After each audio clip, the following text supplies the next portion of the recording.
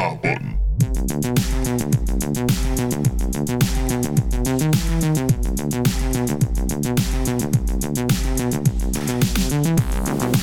So originally I was going to use this time to discuss a certain FPS with y'all, but upon further inspection of the NDA that we might have agreed to, let's instead bring up a completely different Ubisoft beta, this being a bit of a follow-up to our E3 special with Rocksmith Plus, for which I have many thoughts on, both good and bad. So here's the problem with discussing Rocksmith Plus. Mm-hmm. Your thoughts and my thoughts, I feel like, are the same. Yeah. So just know that I also have these, just for the listeners' sake, I also have these thoughts, but I'm probably just going to be going, yep. Well, it while goes without saying also that I am a drummer primarily, and you are a guitar guitarist. players. Yeah. Yes. My first impressions, anyway. As we mentioned a couple weeks ago, this is a sequel of sorts to Rocksmith and Rocksmith 2014, two guitar and bass teaching tools that I absolutely loved and found many improvements with my playing ability personally and using them. This new one due out in, I believe, October, September. Yeah, you might be right. So the biggest thing about it is that it's pairing with a smartphone companion app as well as its function as a now live service. A change that makes technical sense in terms of the gear needed for it, lower bar of entry. Yeah. But something I'm still not happy to hear nonetheless, especially since it'll likely eliminate the compatibility with any of the custom content that kept it alive for me all these years. But no, all right. So first off, I didn't realize this during the Ubi Connect presentation that it does support audio interfaces. That is rad. That's why I want to start with the positives. And the phone stuff does work better than I thought it would. As for the negatives, I mean, upon boot up, there's already some really baffling decisions. They ask you what some of your favorite music genres are, right? And I'd say a pretty small subset of what's featured is even analogous to the fucking guitar. Yeah. So rock makes sense, metal, sure, jazz, all right, but then there's classical, hip hop, pop, and electronic. No punk or alternative or new wave or indie, no surf. But you click on the ones that apply to you, and then they randomize a hopper of artists that you select that you'd vibe with. It doesn't really seem like it takes your preferred preferences into consideration. I think the genres that you pick. I think it's designed to do so, but I don't think they have There's enough variety yet. You might be right. So then when you get past that, the categories of how the tracks are listed is very confusing. There's literally a what's trending locally category, a thing that nobody ever on this earth has once considered while attempting to pick up an instrument. Yep. Gee, I wonder what my fucking neighbors are jamming on. I should look into that before. No. Yeah, regionally, that's something that always applies. What's my neighbor listening to? Yeah, when I go out to get the mail and Bob's watering his lawn, we can talk about Megadeth. The thing about music is that you want to play what you want to play. Yeah. God damn it. Yeah. I guarantee a talentless suit thought of putting that in there and not a creative or musician of any kind. But, and by the way, as you you brought up Boston, this, in my opinion, I think the song selection currently is very poor. Well, there's not a lot of variety. Maybe not very poor, but it's pretty poor. Okay. There's not a lot of variety, but also Rocksmith fell into kind of a trap. I thought they would at least put all of the old DLC and on disc stuff for 1 and 2. Yeah, because Rocksmith fell into the same kind of trap that Guitar Hero fell into. When you're making a track list for a music game like that, you start easy and then you go to the hard stuff. Right. You don't just load your game up with Through the Fire and Flames over and over again. Yeah. Right? But eventually, the people who stick around are the people who want that challenge of Through the Fire and Flames. Sure. So then all your DLC has to be hard. But Rocksmith is a fucking teaching tool. Yeah. And all they have is indie folk acoustic guitar songs and metal. Yeah. And so I don't see a problem. if you're I said this to Randy when we played it. If you're making a teaching tool for the guitar, the Ramones or the Clash have to be in there. Yeah, old Weezer or something like that. Yeah. Because you have to learn some chords. Power chords. You need something with power chords. They're easy, they're fun. Yeah. Exactly. It's like the basis. They're like regardless of your taste. Mm-hmm.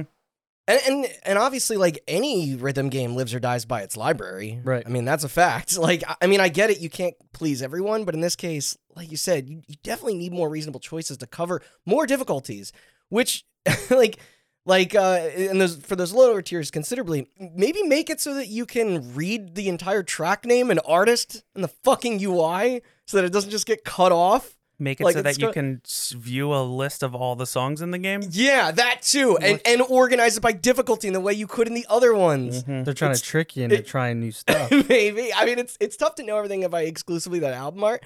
But, like, when you scrolled through, it was similar to, like, a Rock Band or Guitar Hero where it would play a sample. And, like, those previews are gone. Like, you have to, like, the screen has to go over to the next, like, I don't know.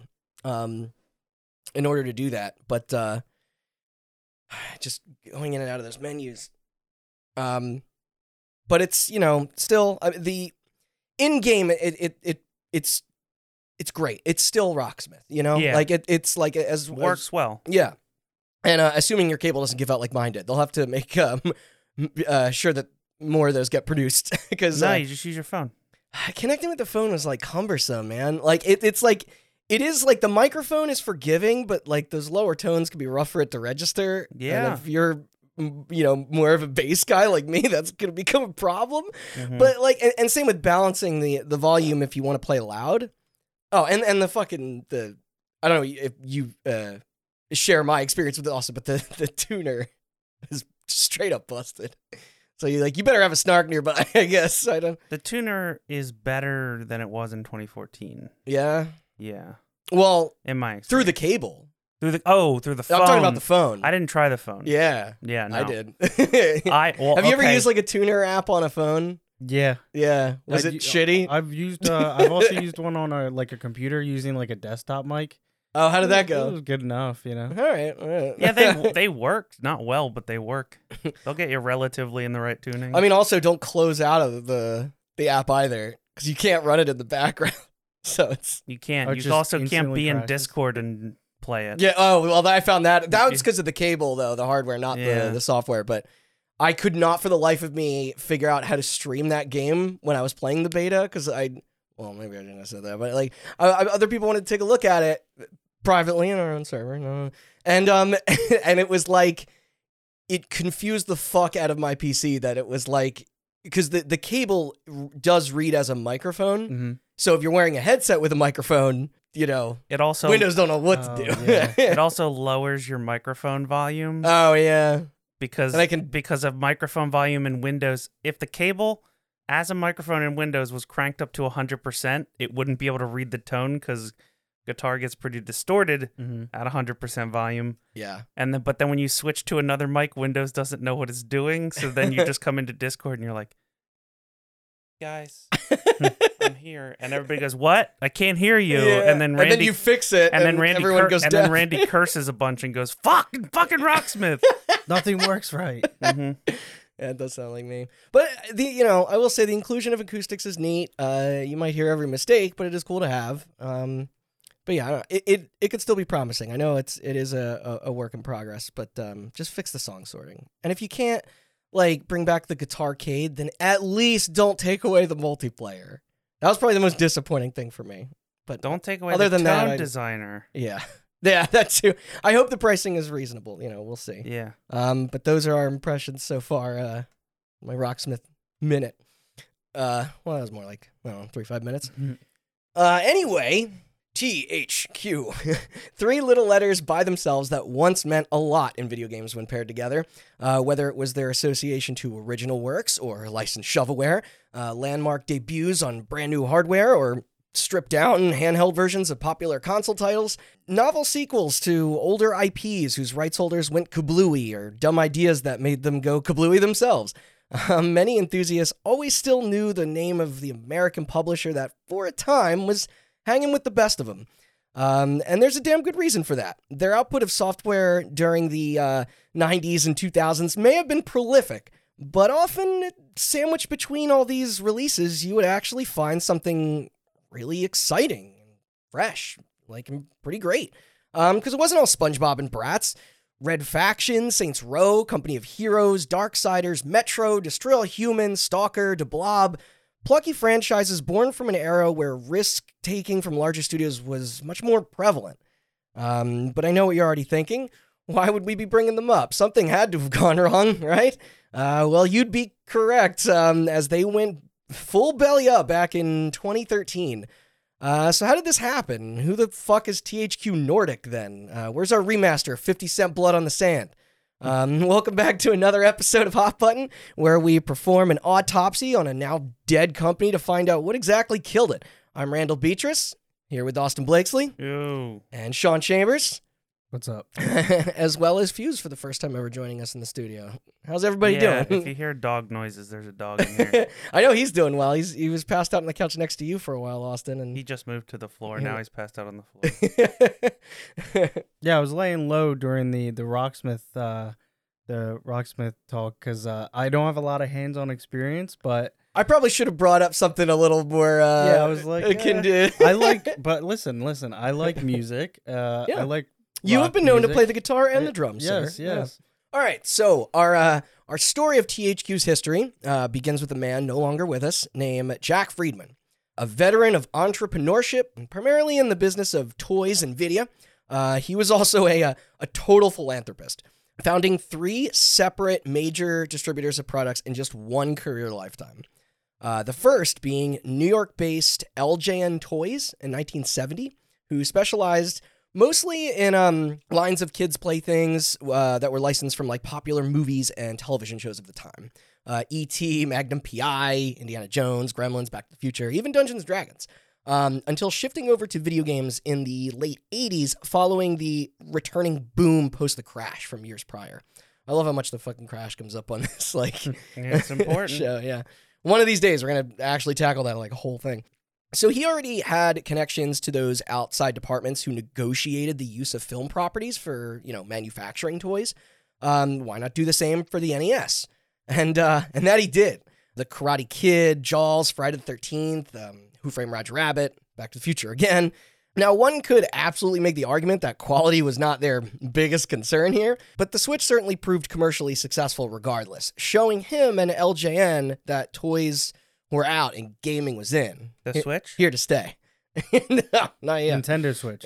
It started in the 80s. The controller stopped working. It's weird. So what did this entail for them?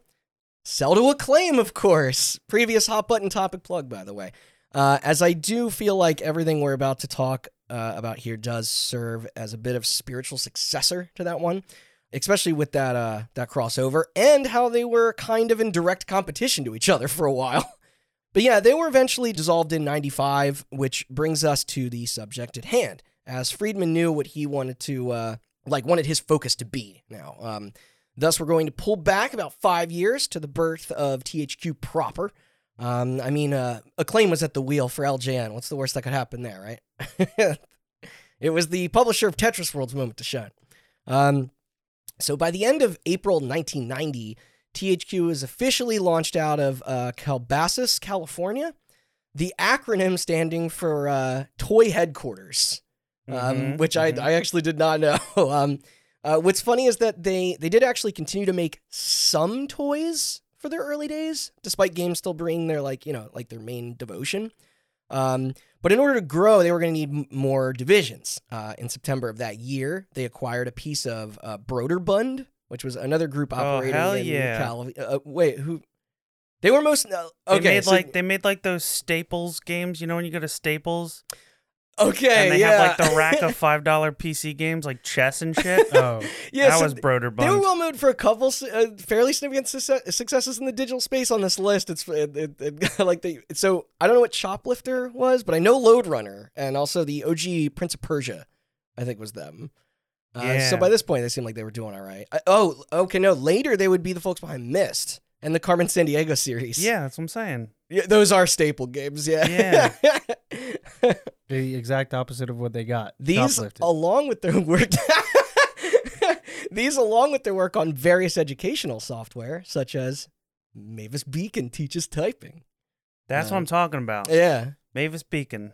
Yep. My girl. Yeah. Everybody knows the name. Yep. Still don't know how to type, but damn, that game was fun. This was it wasn't as good as Typing in the Dead. No, It's better. Nothing is. It was better than Mario Teaches Typing. You ever play that? No. Never had the pleasure. But this was looking to be quite the get for him.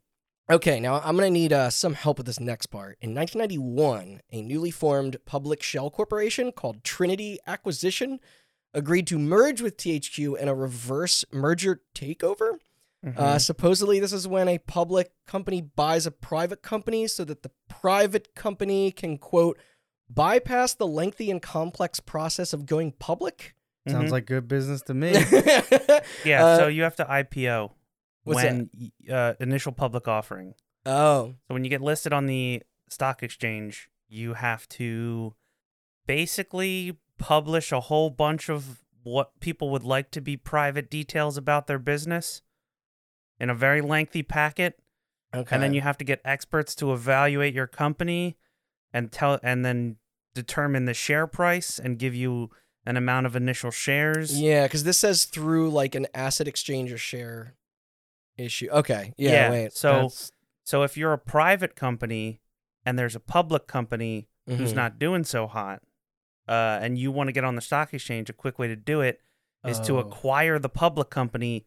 You take over their spot on the stock exchange, Okay. and their stock price, et cetera, Gotcha. and then you don't have to do an IPO. Exactly Okay. why business, like a business degree, never interests me. No, That was all like a different language, but I get what you're saying. I knew some of those words. and it wouldn't be me if I didn't say the stock market is a scam. Yeah, that I already It's know. a giant pyramid One of these days scheme. we're going to talk about that GameStop squeeze. Yeah, it says the transaction typically requires reorganization of capitalization of the acquiring company. So yeah, you're right. See, I am not the most business savvy, but this may just be entirely normal, though. Yeah. Yeah. Like the deal then was a stock swap valued at about $33 million. Capitalism gonna capitalism, man. Their shareholders owning 51.7% of the new entity. Then THQ's name was retained and Friedman became president. Anyway, back to it. Let's talk video games. Right. See, when that all went down, they had only put out 2 titles under their banner so far. One in January for the Nintendo Entertainment System called Fox's Peter Pan and Pirates, The Revenge of Captain Hook. Geez, a little long there for a title. But yeah, this was based off the live-action Hook movie, the Robin Williams one. Okay. Not to be confused with Disney's animated film from the 50s. Oh, Foxes. Yeah, Foxes. yeah. like the multimedia conglomerate. Yeah. Yes. That was in the title, like, officially. I thought you were talking about the Robin Hood Disney movie with the Foxes Maybe- Robin Hood. Oh, no. No. Yeah. I got confused. It was very confusing. Yeah, that's like when anytime that there's a Star Wars video game, it's just like do you remember the Dark Forces and Rogue Squadron? Like how fucking confusing that got. It was like LucasArts Star Wars, Rogue Squadron 2, Rogue Leader. Like it was just their like Jedi Knight, like Yeah, Star Wars, LucasArts, Star Wars, Jedi Knight Dark 2, Forces, Dark 4, Forces, Jedi Knight Outcast, 2, Jedi Outcast. yeah. If you get enough words on the front of the box, you don't have to worry about box art. So they were thinking. Yeah, it's like that Arkham City box art. Oh my god, that Arkham City box Think of it art's as like the amazing. opening credits to like a Star Wars movie. All you get is the words. title crawl on the It's the box. title crawl, but it's all title. Yeah. Yeah. That's pretty good. So I did like I looked up gameplay of this and it seemed bad.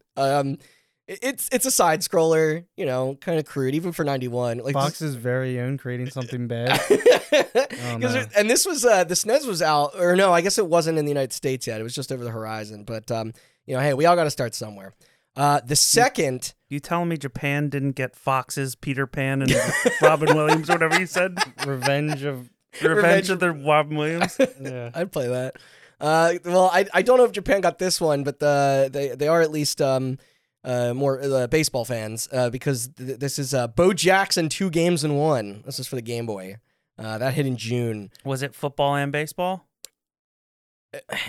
I only saw footage of the baseball. So I don't know if there's football. I did a report on Bo Jackson in elementary school. He was like the only professional athlete to ever succeed in 2 leagues. He was in the MLB and the NFL. Yeah. Okay. That would make sense then. Yeah. This game did look better. Albeit still like tough to go return to considering it's the freaking Game Boy. And those performed fine. However, by the fall, they had their first, like notable lineup of profitable releases.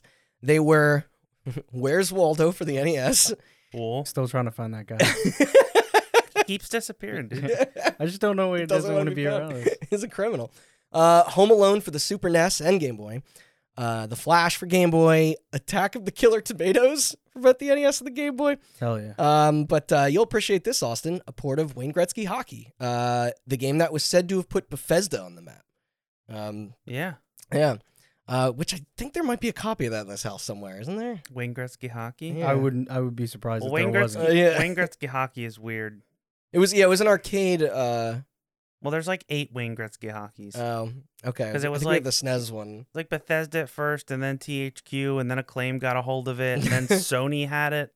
Sony had it? Yeah, the PSP one is called Gretzky 2005 or whatever. Man, he was the hockey player to get for a long time. I mean, he is the best one of the best That's hockey fair. players of all time. I have to make this joke. You miss 100% of the games you don't make. I had to say it. It just reminds me of anytime the EA has to show off FIFA, they always get Pele. Yeah. So not particularly the greatest portfolio yet, though it kept them trucking along. Like their calendar was padded. There was no question about that. It's just that a lot of it was cheap trash. In 92, there was a Swamp Thing game, Rocky and Bullwinkle stuff, more Waldo, Home Alone 2. Licensing Fiesta. Yeah, and James Bond Jr., which I think I bought a copy of that for Matt as a LARP one, like one Christmas. But do you remember anything about that? James Bond Jr., that sounds so strange. I know, it does. The title's more interesting than I believe the game was. But is it anything like the Ace Ventura movie when he had a kid? Or the... I have an idea for James Bond Jr. So you know how that dude's always boning people? Oh, yeah, he's got to have a lot of kids. Finally caught up to him. Yeah, so it's like... It's just cheaper by the dozen. It's like Wonderful 101, but a James Bond game. So it's like GoldenEye, but there's 100 of them. Little Bonds running around. All the kids he doesn't. It's like Mario. It's like Mario 128, but with Pierce Brosnan. That's a really obscure joke. So March of 1993, they acquired their first in-house developer, Black Pearl Software from Chicago. The people behind nothing Johnny Depp? we've played, so I'm not even going to bother. Sorry, Black Pearl, you got to do better than the Mask game. So throughout the rest of the year, I tried to make a Johnny Depp joke because Curse of the Black Pearl. Oh, that... You ran over it, so I would like it acknowledged, please, before we move on. Okay. I'll give it. You want me to wait another like 2 or 3 seconds? Where's all the rum gone? That's my other Johnny Depp joke. Remember that? Mm-hmm. So then there was Wayne's World for the SNES, some Rocky and Stimpy games, Thomas the Tank Engine games. Rocky and Stimpy? Sorry. Ren and Stimpy. Could you imagine that crossover? Yeah, Ren and Bullwinkle is my favorite cartoon. The Lawnmower Man. I heard that game's awful. Yeah, we should try it. Also, by here, they did branch out into the Genesis carts as well. Hell yeah. Because they were doing what Nintendo wasn't. Yeah. I remember that commercial. Yeah. By 94, though, we do have some notable changes to report. They finally got permissions to partner up with Disney on a couple titles, and it was announced that THQ would be dropping any remaining production on toy products to work exclusively on video games. Did you ever see what toys they actually made? Oh, no, I saw. Yeah. I like briefly looked over. It was one really startling, scarily created Macaulay Culkin. Okay. What? Or friggin' Kevin McAllister. Yeah. It's a really. It's almost like they tried to mix him with Freddy Krueger. It's like, he kind of melted like Freddy. Was it like just an action figure? It was like a little toy. Yeah, it was like that's the only thing I saw. Whoa, yeah. Oh, well, that's got to be in the thumbnail now, right? I found it. It's like if oh, that's hard. It's like, man, they made a Vanilla Ice action figure. Collector's item. Oh, I'm sorry. They also have a I don't know line. why I thought that was so amusing. They have a line of Fox's Peter Pan and the Pirates action figures. There as you well. go. Yeah. That's called synergy. They were Vertical doing it 20 years integration. ago. Also, because of them not making Macaulay Culkin action figures no more, and Vanilla Ice or whatever, the dot between the T and the H on their logo would be removed. Apparently, that was there before. If you, Headquarters, one word, two. it's one, so I don't. They're stretching, I think, a little bit of. All right. How much is a Vanilla Ice doll? Continue talking. All I'm right. going to buy one for the studio. But none of this, by the way, is like nearly as big as the news the following year that would hit then when founder Jack Friedman would reveal that he was leaving the company to start up yet another toy manufacturer. Just got bored. Yeah, Jack Specific with 2 Ks, no C.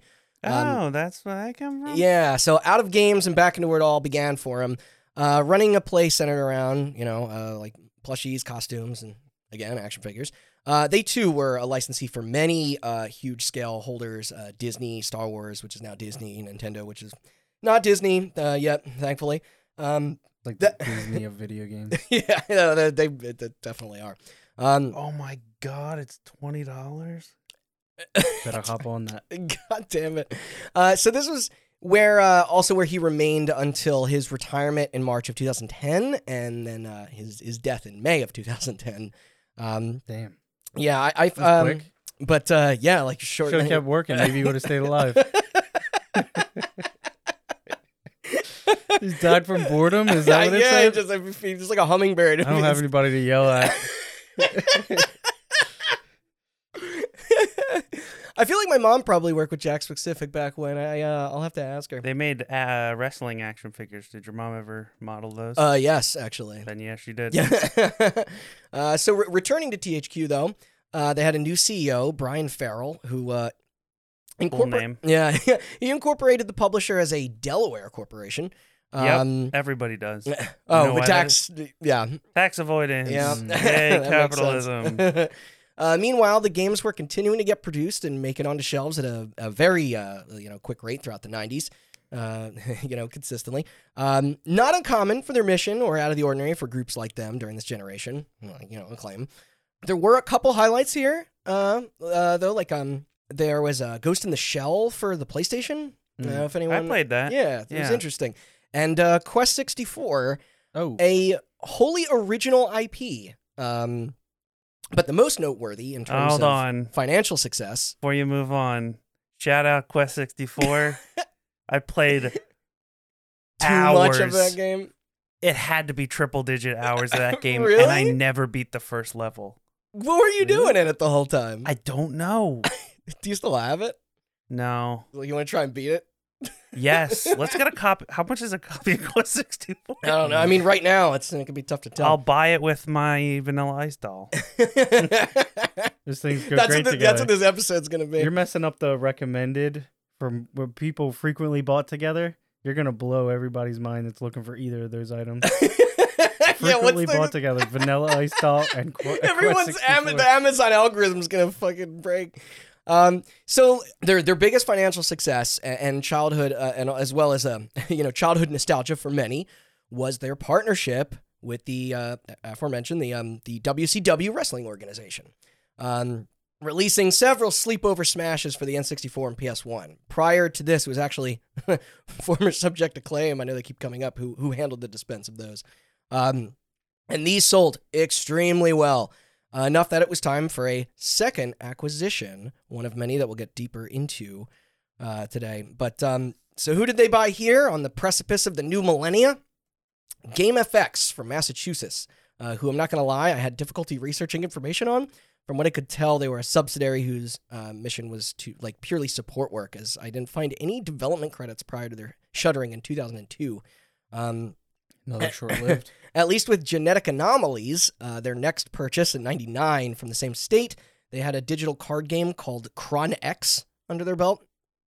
I don't know. Okay. There was also, and get a load of this name, Pacific Coast Power and Light, also known as, earlier known as DT Productions, later known as Locomotive Games, now known as Closed. They operated under they were operated under EA Sports founder Don Traeger and Atari's Dennis Harper. Not to derail you. What was the name of that company? Pacific Coast Power and Light. Okay, that sounds like a 70s band. It does. It's like ELO. That is a great fucking name for a company that has nothing to do with power and light.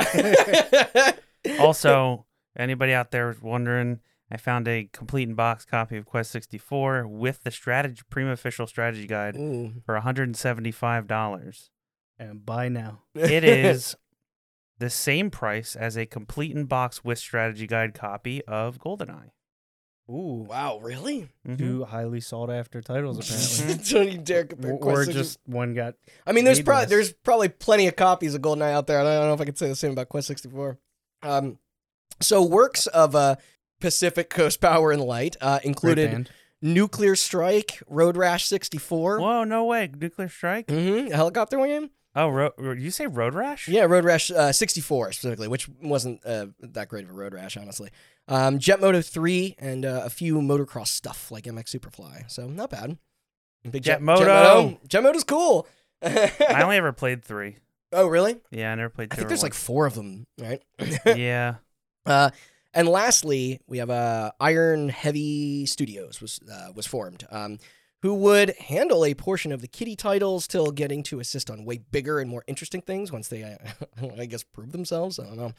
Light work. But before we go further, we're about overdue for a controversy, don't you think? This one's just a quickie. In February of 2000, it appeared that a class action was on their hands over a, quote, federal security laws violation due to non-disclosure of material information. Translation, well, it looked like anyone who purchased their common stock between October 26, 1999 and February 10th, later extended to May 24th, may have been entitled to some compensation upon the allegations coming out against THQ's board of directors and officials who supposedly misclaimed company growth as a way to drive up share price in an effort to sell their own shares in order to use the stock for even more upcoming acquisitions. Is that fraud? Yeah. Interesting. Good business practices. The question is whether or not they were prosecuted for the fraud. Yeah, so... And the answer is no, because it's the United States of America. Right. Yeah. Yeah, so you're jumping the gun a little bit here. But so their written evidence being that one of the studio representatives directed the finance department to prepare a false earnings forecast by projecting the quarter's profit to be 20% higher than it really was. Then the truth was not properly disclosed during the loss period after the money being pulled in was substantially lower. You know, who cares? I'm sure this sort of boring crap happens like constantly within industries like this. Maybe I'm wrong, but otherwise we'll be here forever because those documents are dense. The short version is that advantage was taken. 522,212 shares were sold from 8 employees, totaling at $14,737,351. There was a trial that June, and things were settled for an undisclosed amount. Of course. Good thing insider trading isn't a felony. But none of this slowed them down in the slightest. And this also wouldn't be their only instance and potentially go to the court. But they had Game Boy Color ports of Croc and Madden coming out, or Star Trek Conquest Online. They had to get to it. But the desire to expand and to pursue more internal projects carried on with my personal favorite group of the litter. Also the most valuable partner of them all, Volition. Saw that one coming. An Illinois studio born as Parallax Software in '93 by duo team Mike Kulas and Matt Toshlag of Descent fame. Personal friends of yours? Yeah. Good old Toshlag. Although Toshlag would bounce out to open Outrage Entertainment prior to the renaming and acquisition. Apart from that, though, this proved to be a smart fucking investment as the best-selling console ever, the PlayStation 2, was prepping for its drop in the West and needed some killer apps to go along with it. What are we talking? Chicken wings? Loaded fries? What do you get with your PS2 purchase? Well, here's what killer apps we got. You get some mozzarella sticks and jalapeno poppers. Okay. Yeah. All right. So foreseeing this importance, THQ greatly assisted Volition in getting out Summoner in times for the system's day one release, along with another new IP 6 months later, a game so near and dear to my heart. You see how he's being all coy? We know what it is. Yeah. Just say it. Red Faction. Yeah.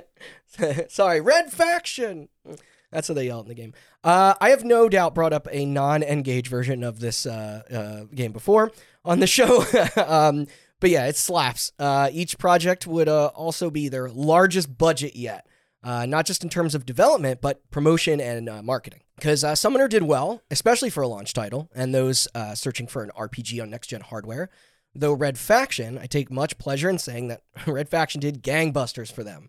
It quickly became their highest-rated and fastest-selling product to date. The sci-fi FPS, full of its patented geomod destruction, even landed itself in the premier wave of the PS2's greatest hits collection of reissues. But we're not here to listen to me wax poetic on 2001's top shooter. Let's get into a couple of the latest members of the THQ family. You already said he's trying to slip the ship by us. You gotta keep on your toes. He just said 2001's best shooter, Red Faction. Oh no. Maybe in your eyes. Don't worry, there's going to be plenty of more titles to come up that I'm sure you'll all have a lot to say. So this next, I guess they're Helix Games, again from Massachusetts. They were assigned most of the Game Boy Advance and later DS stuff through Nintendo. And then there was also Cedar Ridge Construction. Another great 70s band name. Really, are you sure THQ didn't accidentally just invest in infrastructure? Yeah, like property, like like power and light and construction. Gotta diversify your portfolio, man. Well, it's funny you say that because I could not locate shit on these guys with my sleuthing. Construction company. No gameography is this, so like I'm going to assume support studio, But here's one with some history. Rainbow Studios. They began in '86, rebranded in '92. Racing games was their forte, and then Cranky Pants / Sandblast Games, who's listed as assisting with what a name port work. Cranky Pants. Cranky Pants Sandblast. No, Slash. But so this is kind of interesting. THQ went back and also snatched Outrage Games as well. The remaining half of the Descent team who didn't spin off into Volition. And this is when their Australian division was formed too. Going deeper into the early aughts, though, I'm going to rattle off some more published works from THQ that I cherry-picked. That'll take us to the next, major bullet point. And the license stuff was still abundant, but here's the ones I felt stuck out. So if you guys have anything you want to add about these, you had Dark Summit. It was like an alright snowboarding game, but not SSX. So I brought this up earlier, but Tetris Worlds, the thing everyone stated destroyed the fundamentals of Tetris until many of its changes became standard, and now people love them. Was that before Tetrisphere? This was after Tetrisphere. Oh. Tetrisphere was 64. Nobody was commenting on that. Tetrisphere. This is the first time somebody has said Tetrisphere out loud. And if you say it 3 times in the mirror, Alex Bajitnov. Alexei Bajitnov. Alexei Bajitnov comes into your bathroom and snaps your neck. Do I at least die to that cool music? Then there's Sonic Advance. Back when those were still good. Advance game? Mm-hmm. Oh. Yeah. The MotoGP 1 and 2 for the Xbox. Really impressive motorcycle racing sims at the time. A follow-up to Summoner on the GameCube. That 2 scored well. And Red Faction 2. A suck-ass piece of garbage sequel to a masterpiece. I played it. It's exactly like the first one. It fucking blows. Oh, it's terrible. Plus, it's weird how the one that came out before Halo is great and the one that came out after Halo sucks. It's almost like Halo changed people's perceptions of what a shooter could be. Red Faction 1 still holds up. Does it? There was also, what do we got? Big Mother Truckers. Personal favorite. Yeah. Alter Echo. Okay. Weird game. Yeah. Then their first outing into the Warhammer 40K stuff. Some Hot Wheels. That SpongeBob Battle for Bikini Bottom game that people and speedrunners cared so deeply about that they somehow willed a remake into existence 17 years later. Yeah, that definitely surprised me. I didn't get it then. I still don't get it. Yeah, same. Similar with there's a Sphinx and the Cursed Mummy. Oh yeah, I remember that. I never touched that one. Another MX entry as well as more handheld Sonic with Sega. Like these were performing pretty like all right overall. I skipped over a lot of the wrestling and games from cartoons. Yeah, how dare you? WWF No Mercy. All right, yeah, but at this point they were yearly, and it's The Rock says know your role and shut your mouth. So, trying to say something to him? No. And I'm sure most, I bet a lot of those also sold, decently too. But enough anyway to get to our next acquisition, a biggie, Relic Entertainment. And like Volition, still around today.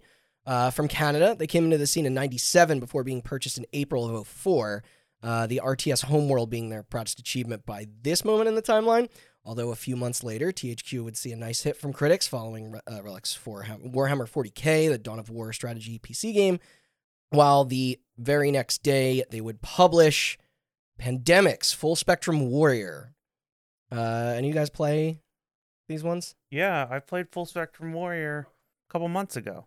Oh yeah, was that one of the ones that came in like a lot that you? Yeah. What'd you think of it? Because I only played a demo back in the day. I don't actually think I ever sat down with it. It's cool. It seemed neat. It's weird. Yeah.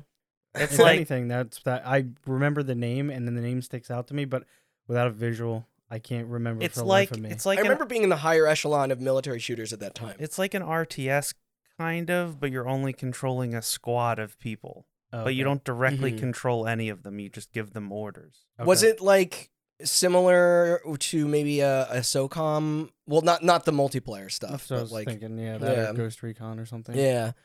It was like SOCOM and kind of a little bit like the earlier Rainbow Sixes. Okay. But that's neat. Actually, a lot like the earlier Rainbow Sixes. Like, in the early Rainbow Sixes, you could, like, control your squad and give them orders. Yeah. It was like that if you weren't controlling somebody. Okay. Like... You split the squad up into two. Because I was about to say Battalion Wars, but in Battalion Wars you would do directly play as units. It's like you have a squad of 4, you split them up in 2, and then the 2 go behind this car over here, and then these 2 are behind the building, and then you direct the 2 behind the car to shoot at the enemy and give covering fire, and then these 2 you tell them to move forward. It's like an RTS. You're doing RTS like commands, but it's just with a squad of 4 or 6 people. Do you remember if it was like a third person or first person? Third person. Third, yeah. Okay. Now, there were some complaints surrounding the simulation war shooter strategy game in conjunction with their connection to the United States Army. And no, it wasn't a conversation of whether or not it was tasteful, but that the press was questioning if the government lost money on the investment into the funding of it, as like the final product itself was deemed, quote, not realistic enough for use of training with young soldiers. That's how I think America's Army, the game, came to be. Oh, yeah. Because I do think that the American military were like consultants on the production. It was a different time. Well, peek behind the curtain, the American military are consultants on a lot of stuff. It's true. Including Marvel movies and Transformers movies, and that's why they're represented the way they are. Mm-hmm. Also, don't worry, we'll expand more on Relics soon. I do believe beginning here they were labeled as THQ Canada, by the way. Both Dawn of War and Full Spectrum Warrior performed successfully, though. So much that it was back to further acquisitions. We have buying everything. I know. Wait, hold on. Full Spectrum Warrior wasn't Relic, was it? It was Pandemic. No, it's Pandemic, but okay. They were both THQ, and sorry, I got confused. I know, I sorry, that was on me. It was more that Full Spectrum Warrior released the day after, so it's THQ published 2 games in 2 days. The only reason I wanted to play Full Spectrum Warrior because it was the Battlefront people. Yes, I liked Pandemic. Yeah. God, what was Saboteur their last game? When did they go under? I think Saboteur was their last game. Yeah. I'm going to clip out Randy saying, I like Pandemic, and then frame him. You think they would have changed the name if they were still around? Yeah. Today, all right, so we have Concrete Games from France. They're focused more on casual party experiences. And Australians Blue Tongue Entertainment, bought within the same fiscal quarter. They began in 95 and did a fair share of more children's-based games, which, speaking of, the license releases definitely trucked on. Yeah, I was looking through their it's tough to their publishing list. Yeah. And it's like they had a money printing machine with all that licensing content. Because really, I mean, if you think about that time and that era, there was tons of licensing stuff, but everybody had a game or two. Yeah, and you see less of that now. Yeah. Because it was like just like Acclaim. Like, like they had Fairly Odd Parents, more SpongeBob, Polar Express. There was an Incredibles game that achieved top seller status on Xbox, PS2, and GameCube. That's what I was going to say, is that THQ is funny because wasn't THQ like dipping their hands in everybody's pocket? Yeah. Because THQ was responsible for like every platform, too. The DreamWorks games, but also like the Disney Pixar games. Yeah, you'd think there'd be some conflict of interest. And also all the Nickelodeon games as well. Yeah. Like direct competitors with one another were all just having their games made by THQ. Yeah, I was blown away looking at their publishing list because there's so much there, and it's like they covered so much ground. Yeah, it would be like a game a week. Yeah, it's like it seems like Over the Hedge and Shrek and Shark Tale, but also Monsters Inc. and Finding Nemo, but also SpongeBob and no, you bring up a good Parents. point. I don't think that would happen today. No. You know, like, I mean, look at the Star Wars license when then EA was like, hey, for like, for 5 years or whatever, how long it was it maybe longer, 7 years? Like, they, exclusively Star Wars games had to be published under them. But yeah, THQ, they also assisted in bringing a Banjo Racer to the Game Boy Advance after Rare's move to Microsoft. Yeah, I remember that. Yeah, I think it was like a repurposed Diddy Kong racing game. But another thing to note here, similar to the PS2, was THQ's constant dedication to the release of new hardware. As I said, a crummy port of Red Faction launched with the N-Gage earlier in 2004, and their terrible PictoChat knockoff on a cartridge was Ping Pals, came alongside the North American debut of the Nintendo DS that November. I think I remember that. Yeah. Oh, yeah. Ping Pals. Yeah, I remember Ping Pals. Who cares? Everybody just drew dicks anyway. That's all you ever did with it. That's what did it they was do for. that weird game where you had to like scrub love crabs off people? You remember that No, game? that was Feel the Magic, XX/XY. God, what a sexist title. Yeah. so weird. It's Love crabs. So you draw the penis, and then there's love crabs on it, and then you have to swat them away. It's like a WarioWare game. Yeah. It kind of was like a warrior game, honestly. Moving into January of 2005, we got another Tale of Backlash. Love this one. But let's see if anyone can guess. My only hint being that Volition is involved. The Punisher. Yeah, that's right. Man, you got that like quick. Because I knew that Volition didn't do anything between Red Faction 2 and Saints Row 1, right? Mm-hmm. Except for the Punisher. Yeah. Yeah. Now, what was it? Was it a licensing dispute? Or? No, actually, it's way funnier than that. So the Punisher game, a wacky and brutal third-person action adaptation of the infamous comic series of the same name, starring everyone's favorite ruthless vigilante who hates cops, but now people think he loves them for whatever reason. It's confusing.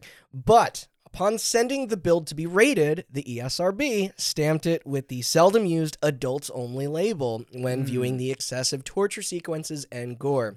I know there was one scene in particular with a wood chipper that they did not like. Sounds great. And maybe this came up on I think this has been brought up before during our hatred episode, but so I'm going to keep it simple. Basically, Microsoft and Sony have policies not to allow AO-rated stuff on their platforms, nor will retailers like Walmart and Best Buy carry them. So edits were done, or actually, I think Best Buy it's Target. I was just gonna say, you just go back, you take that stuff out, and you get under the radar. Kind of, yes. So edits were done. The grainy black and white filters were added over top of the heavier violence, not dissimilar to what Manhunt 2 had to do a couple years later. The changes were accepted. It got an M. Europe and Australia made additional cuts beyond that, and Germany said no fucking way, as they tend to do with things of this nature. Tight wad. So no biggie. The Punisher got out there. I thought it was fun. Yeah, it's a great game. Did you play? No, you should check it out. No, it's like I'm thinking as you're it's going probably kind of tame compared to shit these days. Right, and I'm going through these games, and I'm like, when I work the visualizing game crazy, the box and I'm art, visualizing the box art sitting on the shelf, and it just something never drew it to me. You know? And I mean, I actually wasn't that in the now of like who was making what, but I did play that game because it was Volition. Like I was like, it's the Red That's what I was Faction gonna say. It's like what draws you to it, and it's like past the cover art for me. At that time. Yeah, I mean, I didn't know much about the the source material. Right. But now otherwise there was other games were happening. There was an MX vs MTV game that enthusiasts seem to really MX like. versus ATV. Yeah, what did I say? MX versus MTV. Yeah, they were battling off against Pauly Shore. MXC versus MTV. Just you're racing a music video on an ATV. And on to another acquisition. Juice Games. They made Juiced. Juiced? And that's it. Originally under Acclaim in 2003 until they met their fate in 2005, this causing THQ to save the day, I guess. I mean, these guys, they're long gone now, but also for more on Acclaim, check out that topic from us last year. These stories really remind me a lot of each other, but wait, Juice was made by Juice Games? Yeah. What a dumb name. That game was also bad. Juice. It was a racing game. If I had, what do you think came first, the game name or the company name? The company name. Then they were going to make a game about Juice. Do you think Juice was going to be in the name of all of their? Is there a more obscure title for a game? Like, I could have. The only thing that comes to mind is like an orange juice squeezing game. Do you know what? Do you know? But I know that's not. Do you know what Juiced is? No. Okay. What kind of game do you think it is? A workout sim. Yeah. That either just sticking a needle in your own ass or just squeezing orange juices and trying to fill it to the top the fastest. Again, both WarioWare games. Yeah, I have no idea. It's a street racing. Yeah, it's a street racing game. Oh, okay. Yeah, I guess flying. Yeah. That makes sense. My car is juiced, man. So, but here's a cool one to freshen us up. Destroy All Humans. Something we were just watching our buddy Dave play on stream after that remaster was released. Their relationship with Pandemic might have still been strong as the cutesy Mars Attack style human exterminating platform shooting playground of silly chaos really cemented itself in the minds of many players that gen, and enough to spawn a sequel and a re-release anyway. Great game. It's really fun. It can be a little bit of a slow start. The second one actually throws you in there a little faster. Again, another game I like. Never played Destroy All Humans, huh? No, but like I watched somebody play a little bit of the remake or remaster or whatever. And it definitely looked like just a funny, silly. It's very funny. It is a straight B game, and the presentation reminds me a lot of like Stubbs the Zombie. Like it is like that cool. Oh, now you're speaking my language. Retro 50. Yeah, I know, right? Wasn't this also around the time when they started giving the WWE games like weird story modes? Yes. That's coming soon. Okay. I don't think it's happened yet, but that was when those. That was very late. That generation. Yes. Yeah. Moving on, they did publish a second Big Mother Truckers. God, I hate saying that. Well, first one sold like hotcakes. You see, no. I liked 18 Wheeler, that old arcade game. Let me explain the joke. It sounds like Big Motherfuckers. Oh, okay. But they're truckers. Okay. That is. And they're fat. Oh, yeah. That's piecing it together. Yeah. You like it now? No.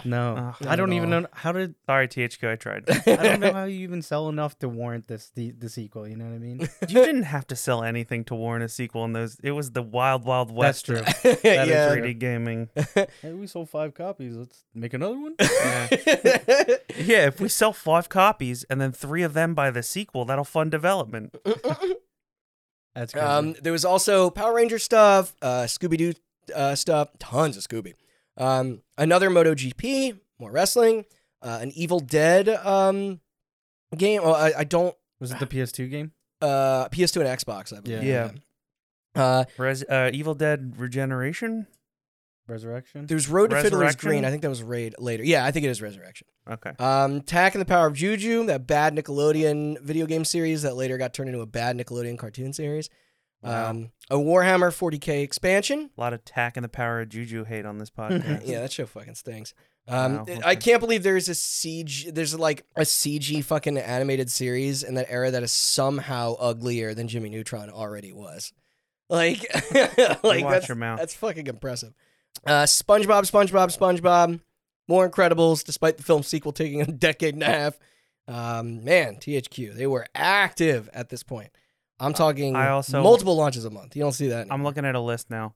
I'd also like to point out to our friend Melissa, who probably won't listen to this, they also published Bratz Rock Angels, which she was yelling at us last night, saying she wants to be on an episode if we ever do an episode about Bratz Rock Angels. Why the hell?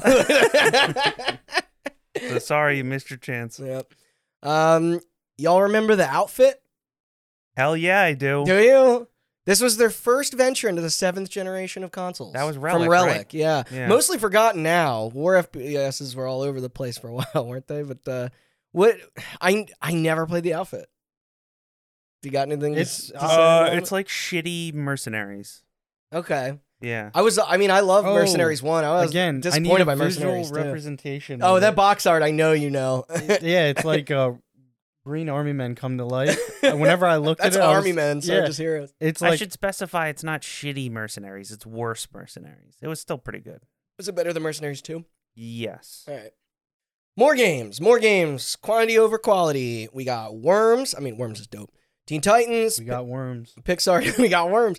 Pixar's Cars. Monster House. Dan Harmon's and Rob Schraub's Monster House.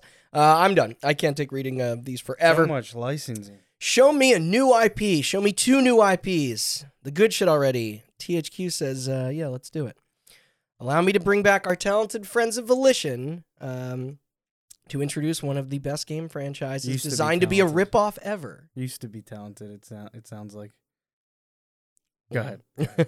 Saints Row. Ooh. The Xbox 360 was just starting to really hit its stride through its second year. I mean, fuck Perfect Dark, Zero, and Quake 4.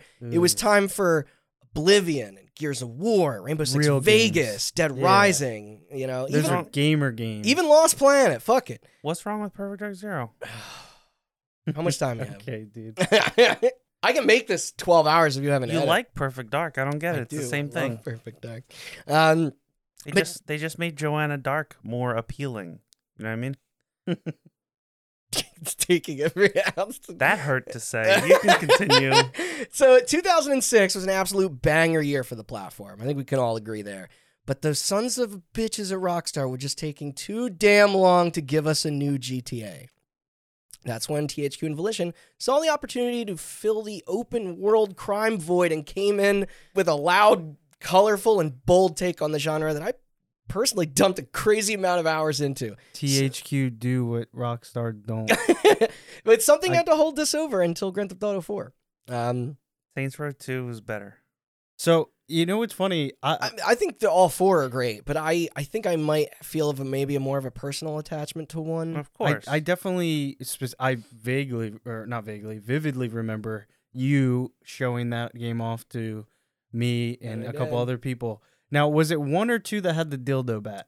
3. 3 had the dildo bat. Yeah. I'll never forget. 3 is the best one. 3 is the best one. I will never forget what a mind thinks up to make a dildo bat, and why it's the funniest thing. The dildo bat actually comes up in the script. Oh, okay. Yeah, I'm not kidding. I'll let you get there.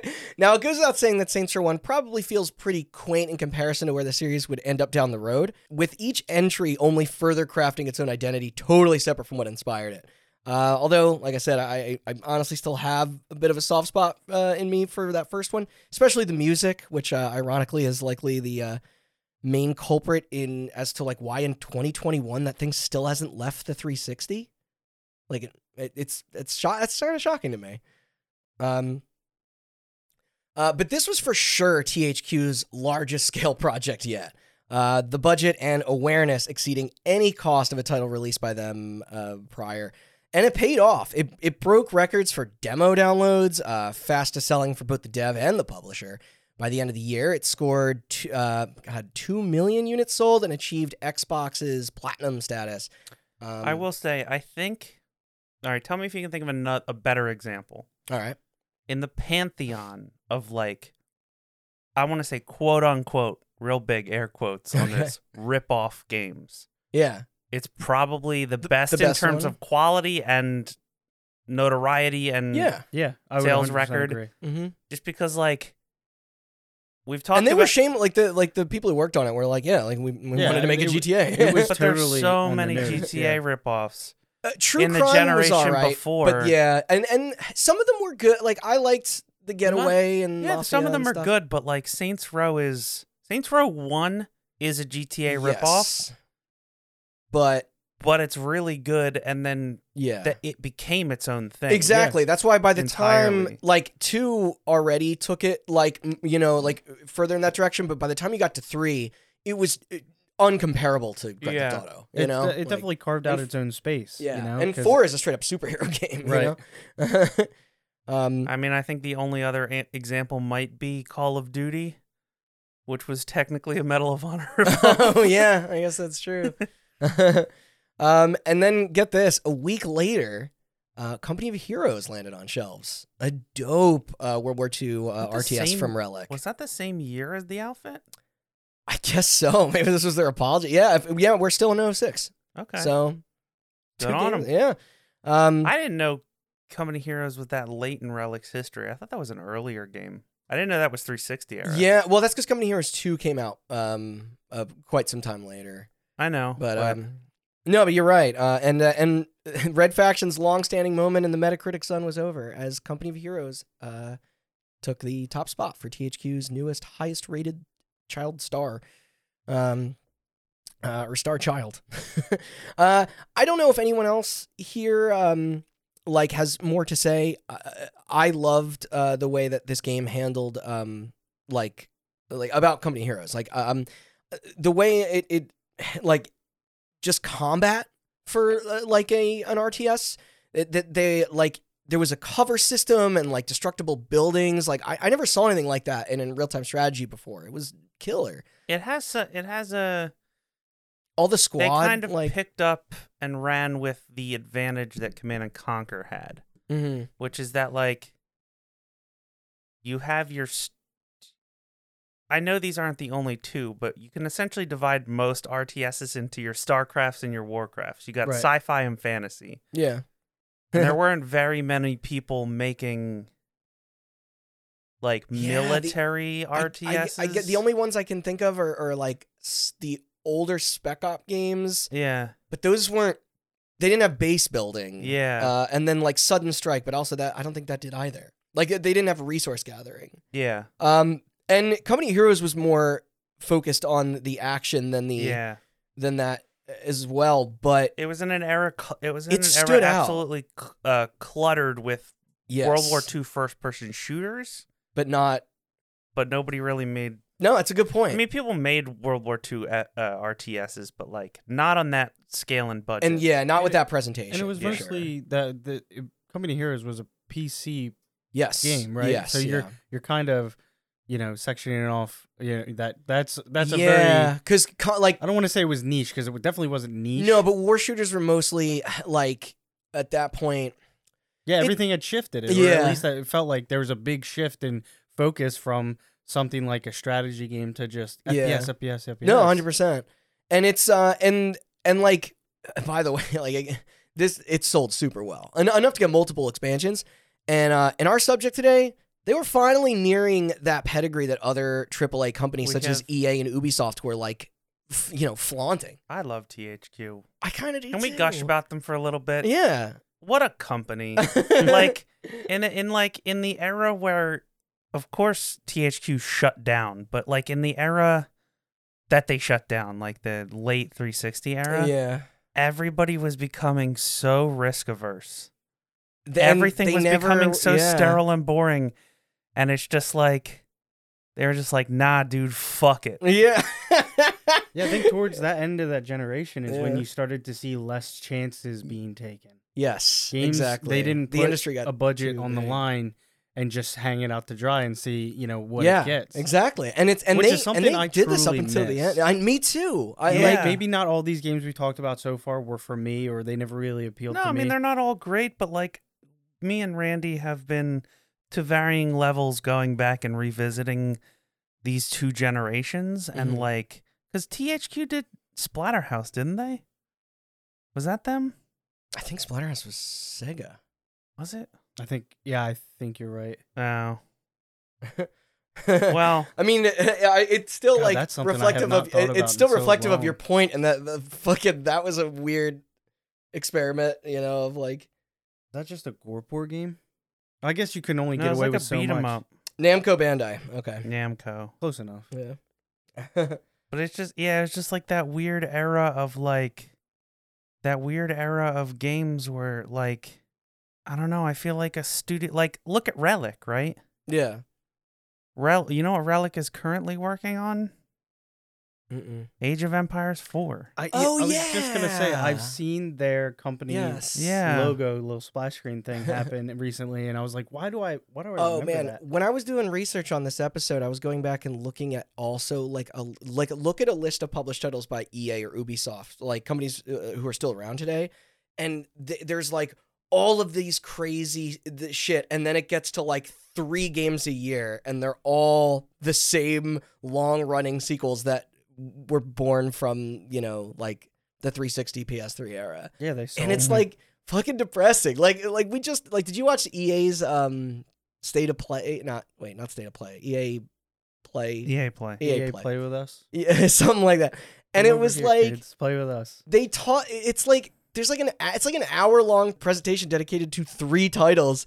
Yeah. And you're just like, man, do you remember that all you have to do is go back 2 gens and there was like shit like Dante's Inferno. It's something like EA would never like. It's funny, and that's one of the things that kind of like bums me out about more modern presentations, and like, it's because it is so thin. And unless you're super in on one of the titles that they're announcing, totally, then it doesn't mean anything to you, right? Yeah, like for this year, I passed over a lot of presentations. I don't blame you. And it's kind of like I just kind of got an overview, or they went through everything. It's like they weren't teasing any special announcements, or maybe they did at the end or something like that. But it's like Microsoft, for me, like this year, just like it's just game. That's what they do. They have consistently the best show every year. I mean, and people still hate them. Their pockets are the deepest. Sure, but like, and they're supporting a console. It's a combination of them being thin, which is like, I get thin because games cost a lot of money and there's a lot riding on them, whatever, but also wholly uninteresting, really, and predictable. Right. I think that's the ultimate. Because like when you're EA and you're doing your 2021 big E3 presentation, which also is a month fucking late, but you're doing your big E3 2021 presentation. And even the 2020 presentation, because the 2020 presentation, their big like, and one more thing at the end was like, hey, I'm a dude in a backwards baseball cap. We're making Skate again. Yeah. And they're only making Skate as a response to people that right. But also, them all we have is a logo, Skate, and we literally just started hiring people. It's not exciting. And then they're like... They did it this year with Dead Space. Yeah, that's Dead what I'm Space saying. Fucking rules. 2021, they're like, we're remaking Dead Space 1. Yeah. And I'm like, why? Just instead, why don't you... It's too risky to make 4. Do what Visceral did and make something that cool. Like their weird not even an original Dead Space. Yeah. Make something like Dead Space. Something that like, because Visceral is a really good, I know we're going off topic on THQ a little bit, but didn't Visceral, was that born out of Eurocom? Yes, I believe so. Okay. And there was like, and that was always cool to see, because, I mentioned, like, Dante's Inferno, which was Visceral, and it was like... That's really funny you bring that up, because that's definitely a game I want to go back to and revisit. I love Dante's Inferno. And it's like, that game is so different than Dead Space in every way. Yeah. Like, it was very God of War because you have me thinking about... Adjacent. Visceral's very good analog to Volition. Yeah. Or early on in their... Because EA ruined them, and they made Battlefield Hardline, and then they shut them down. Which they didn't want to make that game anyway. No, they didn't. But like, yeah. You had like Dead Space, and then they did Dante's Inferno, which is nothing like it. It's like the comparison between Red Faction and Saints Row, right? Yeah, totally. And then like you get to I don't know. God, if Volition was under EA's reign now, they'd be shuttered. Yeah, and it's just like, I don't know, man. And not even to pick on EA. I mean, like I said this before to Randy, is like THQ Nordic isn't the same thing, but they're trying to be. They are. And I do appreciate it. I do too. Even if the game output hasn't been amazing. Yeah, because like when they made Biomutant, I was telling Randy, I was like, this game doesn't look good. Right. But it looks interesting. But it looks like an old THQ product. Yeah. Right. It looks like something that would have come out of that era. You know what's so funny? You're not grading it like it's a Last of Us 2 or Red Dead 2. You're grading it like it's this... I was looking at that game recently, and there's something about that game that just draws me to it, right? Yeah. And then when the game came out, and it got not so great reviews or mediocre reviews, it was like this thing that they were pumping for a long time, and then it finally comes out, and it's like, maybe play it, buy it on sale type of thing. But it's like there is definitely something alluring about it. It's so weird. Yeah, right. Yeah. I mean, it's it's a good another good example. I said this is a very random moment here, but Ubisoft published 13, right? Yeah. And the funny thing is, like, I love that game. It's not great, but it is so striking and different that people remembered it enough. Yeah. That it, that it still gets like brought up. I mean, there's literally a clip of it in that FPS documentary trailer. Like, it's like this weird like pursuit of safe, like, you know what I mean? It's like Battlefield, the 2042. I think it looks cool, but like if you're not into that, it's just like, man, that EA thing would have been like, you would not. I don't know. Like they're not trying to sell or bring new people onto. I don't want to be too down on it because there are a lot of cool games coming out, but it just seems like. And even with that game specifically, the Portal stuff seems interesting. It's just like it's the reason why if you listen to our E3 episode, like me and Randy spend probably a decent chunk of time talking about Devolver, and that's because those indie publishers, Annapurna, Devolver, stuff like that, have become yes the THQ. Yeah, it's a funny dichotomy. I was actually thinking about recently. I was like scrolling through like on GameStop, because I have some games I want to trade, and I'm scrolling through, and I'm like, man, I'm click PS5. Looking through the list, it's like handful of remakes or remasters, and then a lot of that.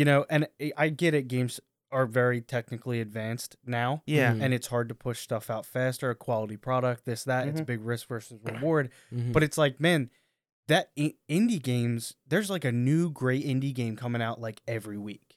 Yeah, and these publishers and they're not. It's not like always like we're starting to get to the age because I'm thinking about this. We were talking about Death's Door last night. Like, we're starting to get to the age where, like, we're getting sophomore efforts from indies. Because indies take forever to make games, which is, there's not that many people working on them, so it makes sense. But, like, I had that thing where I played Death's Door, and I was like, this is great. And I was like, oh, this is the Titan Souls people. Right. It makes sense. It took them 7 years to make, but, like, it makes sense. So why doesn't, like, it's like... to go back to EA for just real quick. This is the EA episode. They published, they do their EA Originals line, right? And this year they released It Takes Two, which was a game that like reviewed really well. Right. I don't know, like if it hit the sales that EA wanted, but it seemed pretty fucking successful, and that's great. Well. I was happy to see that. You know what else did surprisingly well? What's that? The other EA original, Knockout City.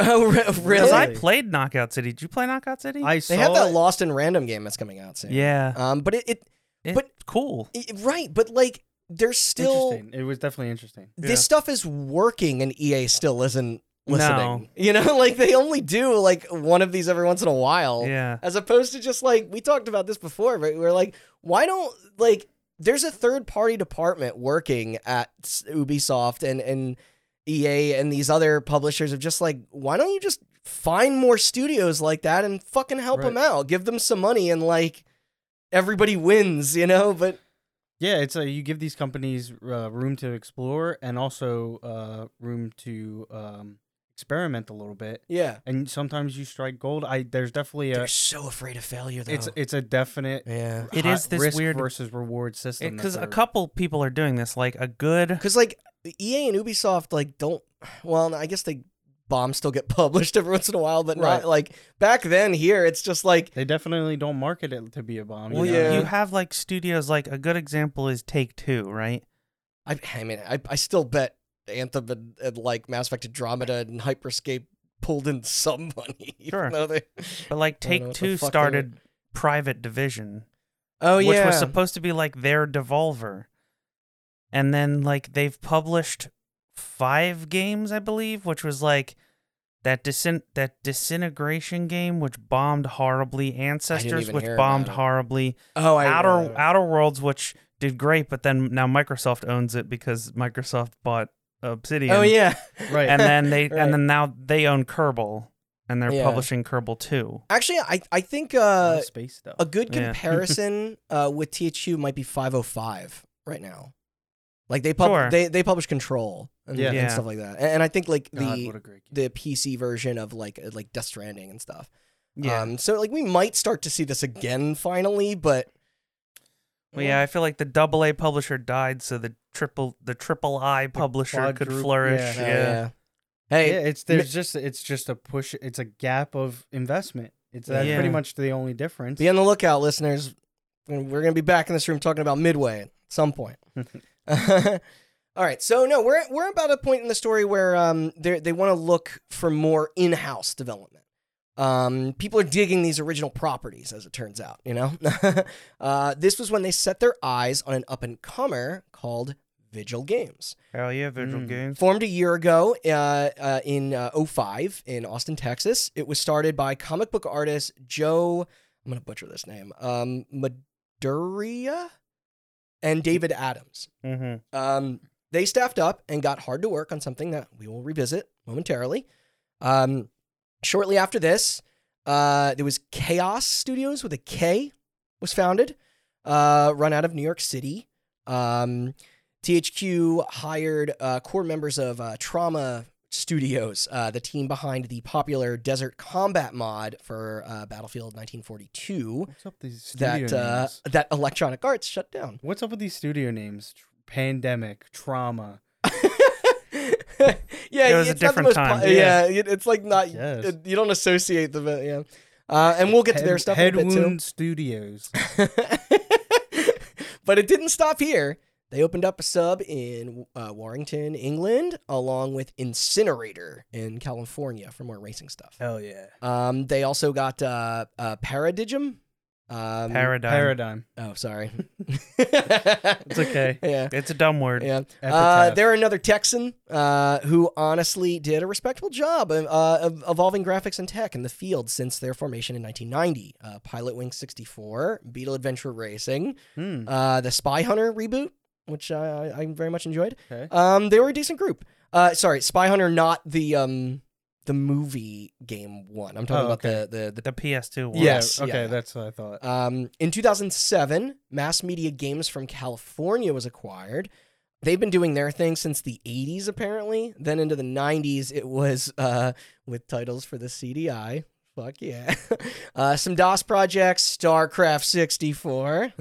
Several Namco and Pac-Man collections, former topic.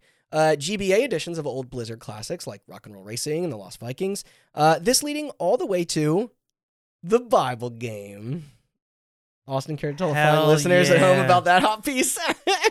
I've seen this. Again, it's great. I've seen a lot of games. It's a trivia game about the Bible, but every once in a while there's mini games. Like Mario Party style. Like Mario Party style, and they play awesome music behind the mini games. Really sweet, awesome rock music that's awesome. Yeah, not at all being facetious. I won. The one. All right, I know so much about the Bible. You know more about the Bible Ask than me a question about the Bible. Who wrote it? Matthew, Mark, Paul, Luke, John.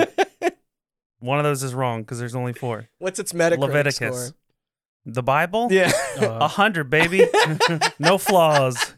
I think that user rating's pretty low.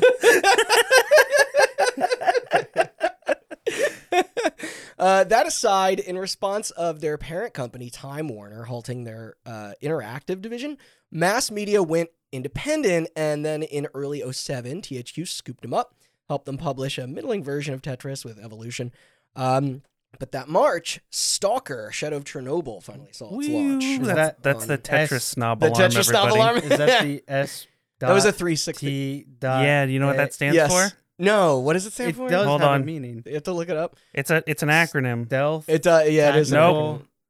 Stalker. First encounter insult recon. Acronym. Is that? No, that's fear. Oh. Scaven- Come on. Scavengers, trespassers, adventurers, loners, killers, explorers, and robbers. Yeah, fit that on the box. That's what Stalker stands for. So this game, this followed a lengthy production that it unfortunately did have its fair share of bugs, even upon release, especially with Vista. But that didn't stop it from clicking hard with a unique audience of those willing to dive into its mysterious world. And Stalker 2 looks fucking bomb. Yeah, Stalker 2 it looks does. awesome. Definitely. Yeah. Stalker 2 looks bomb. I'm as very shit. Stalker's excited. one of those things like if you're vague, generally familiar with games, I feel like you've heard it, and if you're like me, you've never played it because it was no. I played a little bit of the it. same way, I thought yeah. it was interesting. It was flawed, but interesting. I kind of enjoyed what I saw. It is it can be impenetrably difficult. Oh, of course. But listen, Randy, living in the shadow of Chernobyl ain't easy. Yeah, I guess so. Okay, so going back to those acquisitions and formations, when you add all of them together, including their mobile friends in Finland under Universamo, THQ had a whopping 22 studios under them working full time. Half of them like primaries. By May 2007, they would report its record high figures and net profits of over $1 billion.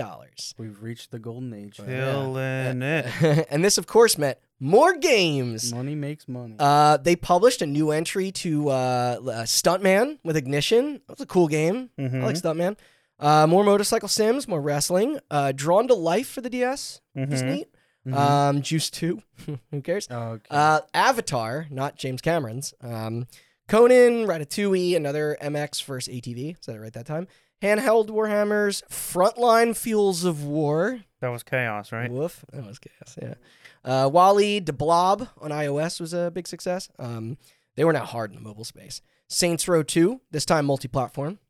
So releases everywhere. Yeah, they're killing it. Yeah. They're again on every platform, making money from everyone. So much that Maryland developers Big Huge Games named THQ their parent company here as well. The people behind, say it, Austin. Kingdoms of Amalur Reckoning. Yeah, the first hot button topic ever. They also did Rise of Nations, I believe. So, of course, like Kingdoms of Amalur wouldn't be till years later, but still, for more on them, check out our first episode. Our pilot. Yeah. Lots of notable people within those walls. But it was looking pretty damn good for our once toy manufacturer. However, nothing lasts forever.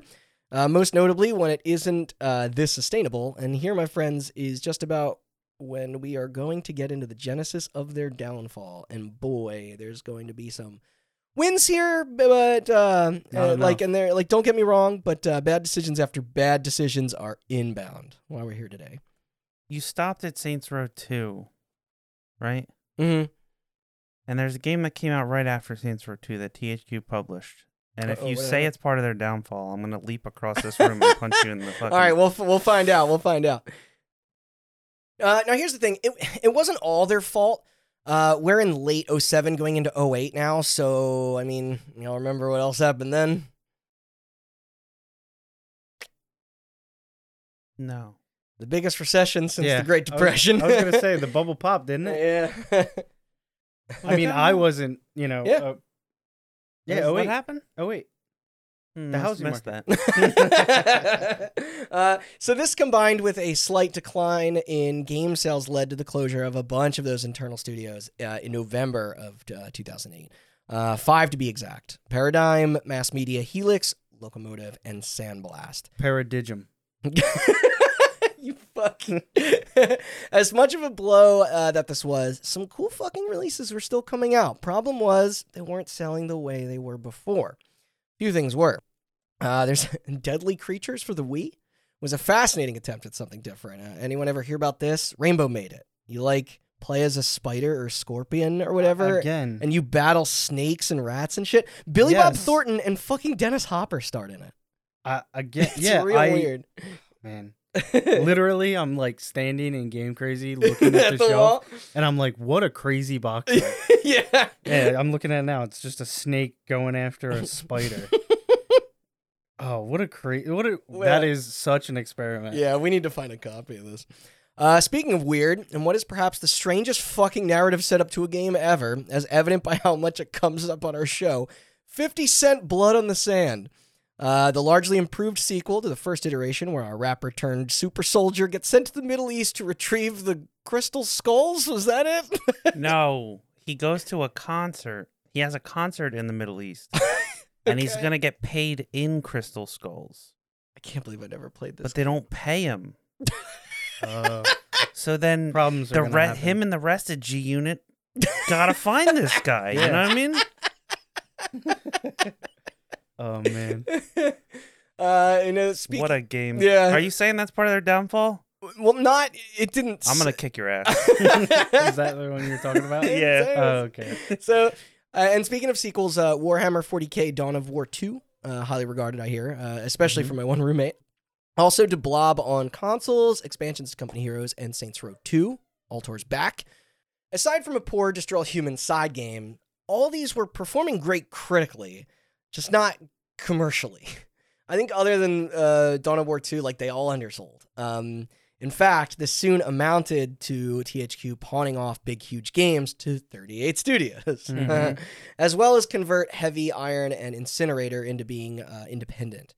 The only landmark successes this whole season were Yuke's UFC 2009 Undisputed, coming from an agreement with the Ultimate Fighting Championship organization in 2007, while the second was none other than Red Faction Guerrilla, a now third-person follow-up to Red Faction 2, and it was really fucking good.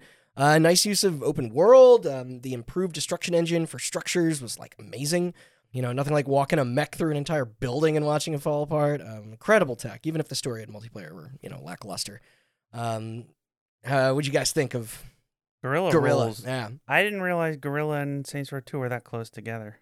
Yeah, because they did some crossover stuff with their DLCs, which is because their Saints. There wasn't the Saints Row, one of the Saints Row 2 DLCs, it's the Altor. one where Altors gets involved. Yeah. They do a very coy, like, Doom Wolfenstein sort of like. You had to have played Guerrilla, right, Sean? Yeah, I played, and for how long? A little bit different, but I do remember playing Guerrilla, and you should play that.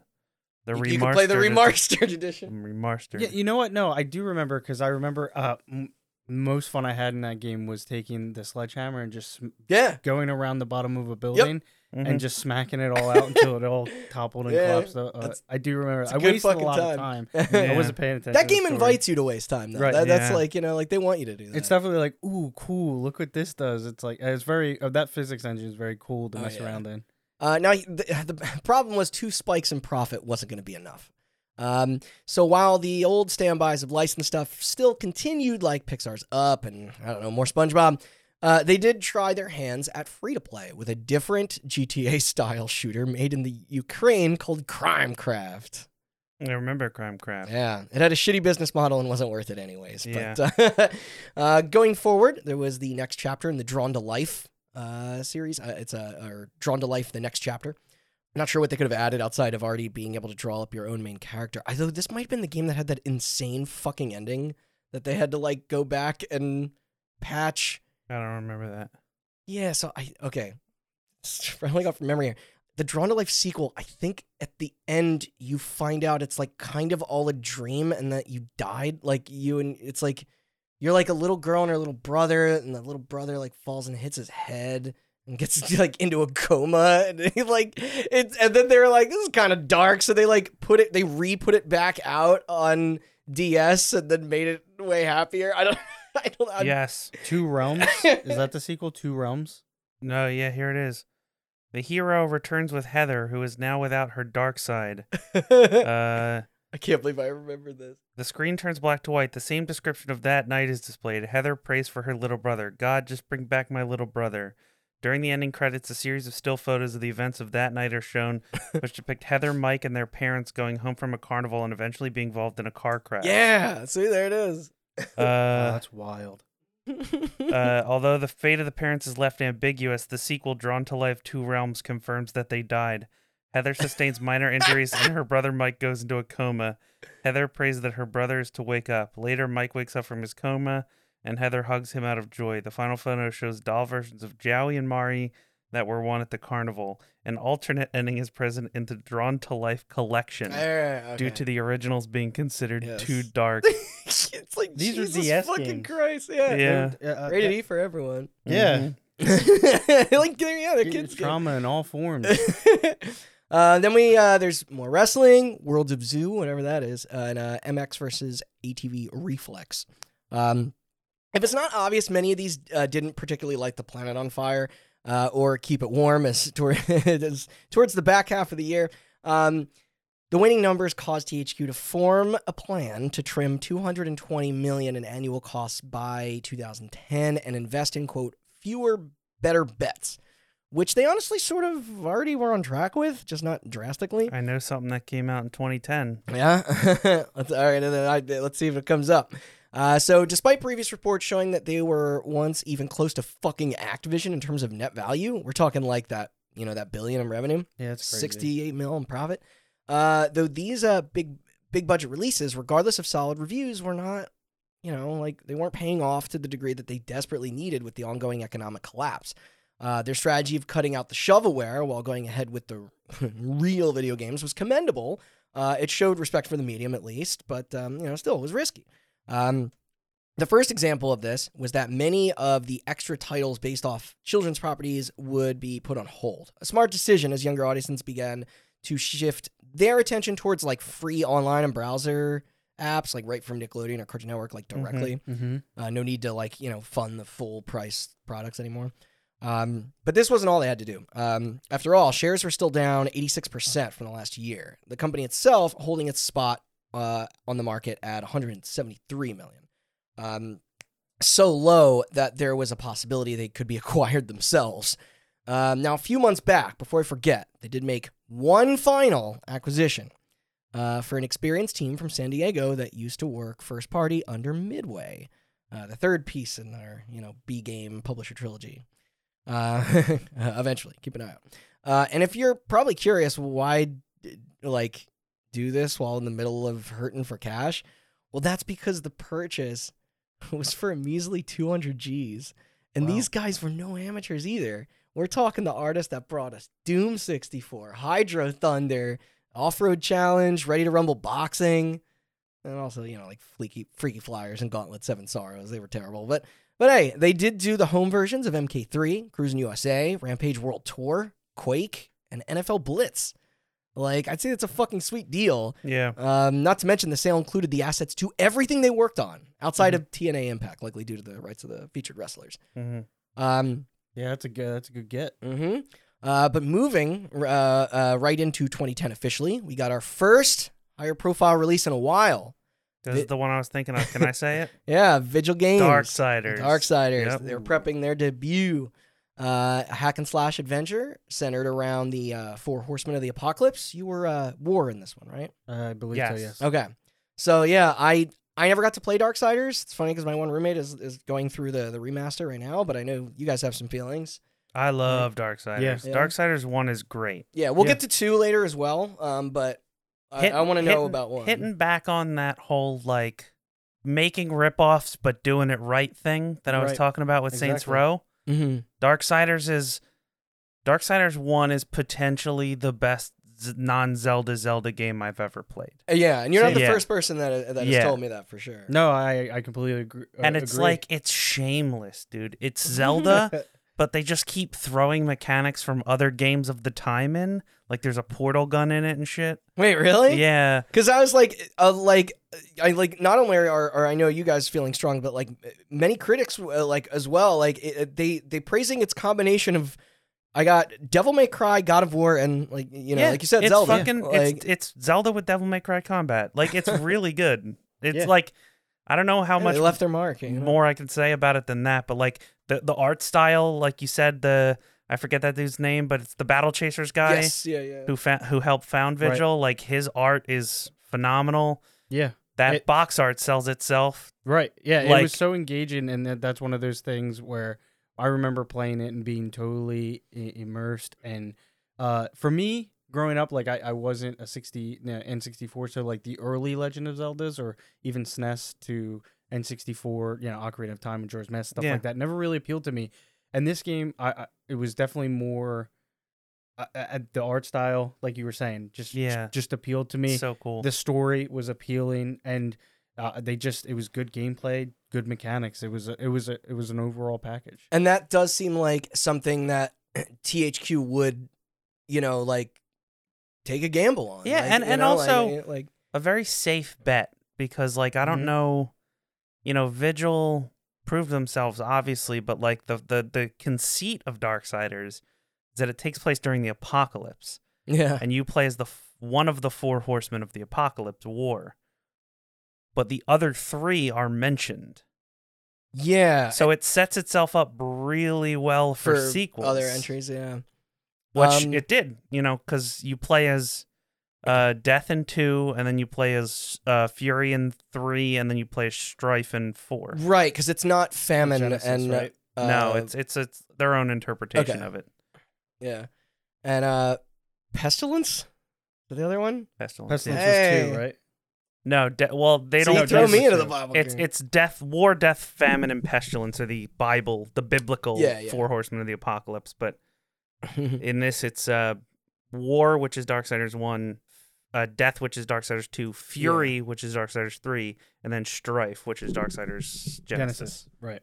Oh, I thought Genesis was more of a spinoff, No, it's a sequel. but the gameplay is like different. I mean, It is same with Darksiders 3. Well, also Genesis is when it became a Dark is Souls. 2-player drop in, drop out co-op, and it's Yeah. war and strife.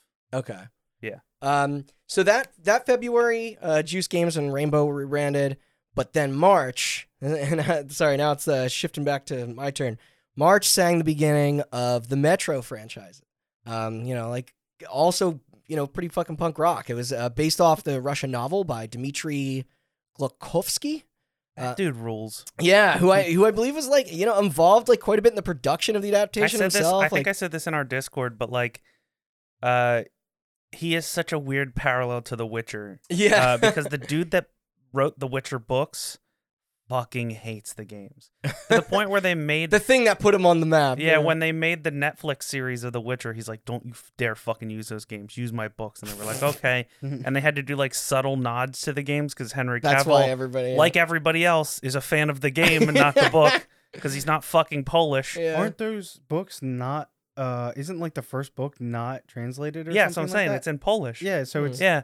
But Barrier to this guy, Hey, our former guest Andrew, that was told us amazing. this guy speaks 12 languages, so he Right. translated the book in 12 different languages remember by reading himself. that.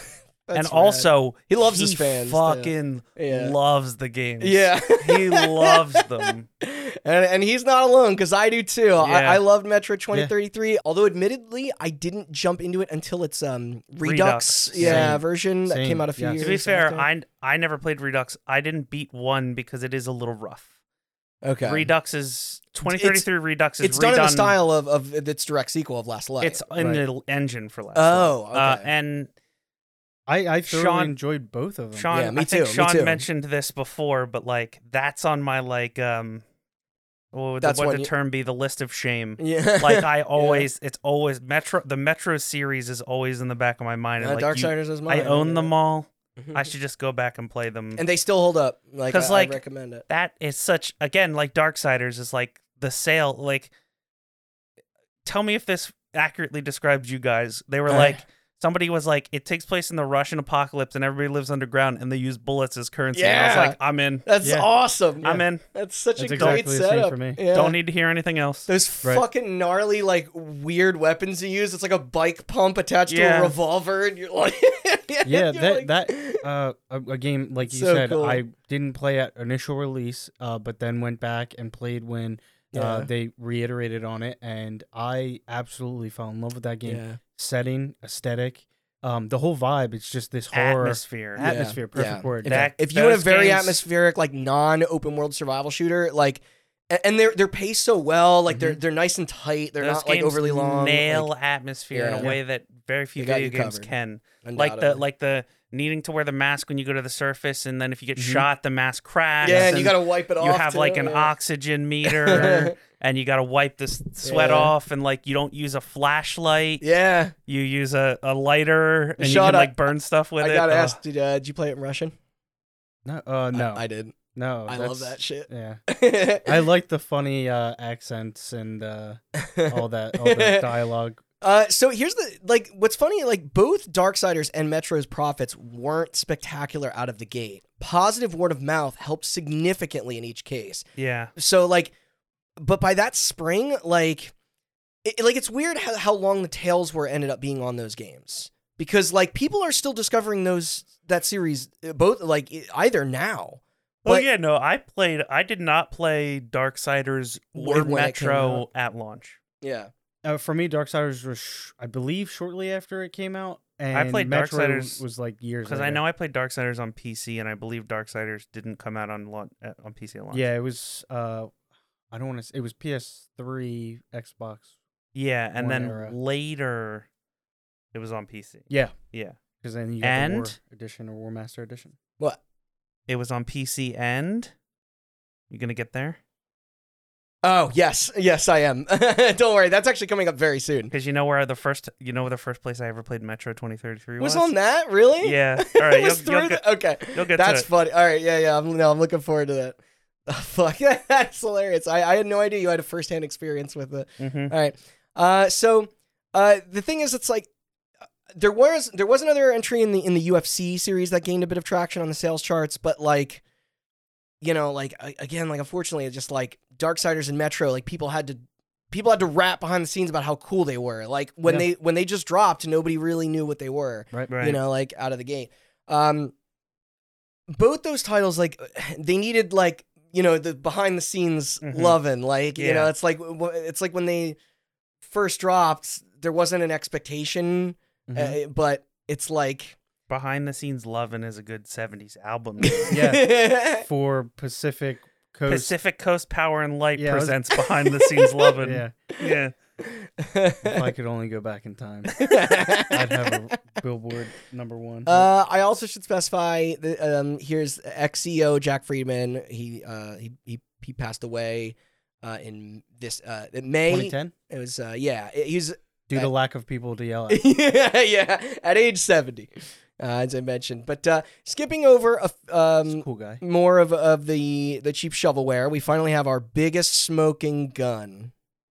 Anyone want to guess? I feel like you know it. Smoking Yeah, gun. what if I did this? You draw. Oh, yeah. I took my vape and yeah. That's right. yeah. The U-Draw game tablet. Jeez. So this is 2010. This is 2010. Okay. So yeah, about 11 years ago. Yeah. So you reminded me of this, and I completely had forgotten about it. And you're like, how did you not? You worked in a game store when this happened, and I was like, oh yeah. I mean, that has to be telling, right? We had to gut these boxes, and I forget what they retailed for. But now after you like brought it up and reminded me of what it was. Oh, don't worry. I Man. know how much it retailed for. It's just I So, remember it now. It was revealed that August as a drawing accessory for the Nintendo Wii. This in the midst of an era where specialized plastic peripherals were slightly on their way out from previously dominating the market. You know, your Rock Bands and Guitar Heroes and what have you. But it would allow players to use a tethered stylus on a mini digital notepad controller. It was to be $70, and house the Wiimote right in it. You could clamp it in there. Mhm. And most of all, THQ stated that new software would launch every couple months to support it. Initial reactions honestly weren't bad. It seemed more like child-focused, and there was for sure a demographic for that. In fact, once reviews were later posted on its premiere pack-in that arrived in November, U-Draw Studio, many of those in the press were quick to point out its accessibility, durability, and clean design. And also, it's kind of an impressive product for $70. Sure, yeah. Because those tablets for your computer are not $70. They are way more. Yeah. So despite the actual game portion maybe not landing the scores they had hoped for, many analysts thought the idea was promising, going as far as saying it could, quote, sell millions of units as a sort of sleeper hit of the upcoming holiday season. Little did they know, these estimates would be a key factor in their eventual sinking, even if it's not exactly how many people label it, looking back today. We'll get to what I mean there in a sec. Because U-Draw on the Wii, not a failure. It was performing fine. Same with their latest WWE join and Double Fine's Costume Quest. Cute game. Yeah. Going through their formal gameography, however, that was basically it for the remainder of the year. Post-Christmas and into 2011, it was announced that THQ was selling off its wireless division to a Swedish mobile company called 24 Mas. Swedish? Yeah. Mas? Okay. 24 Mas. Yeah. They also revealed a slicker logo to replace the old one. I prefer the old one, just saying. But some respectable ass games were still continuing to drop. There was Stacking. Also Double Fine. Yeah, there was a cute little puzzle title from Double Fine once again, as you said. The reboot of the often hilarious party trivia game, You Don't Know Jack.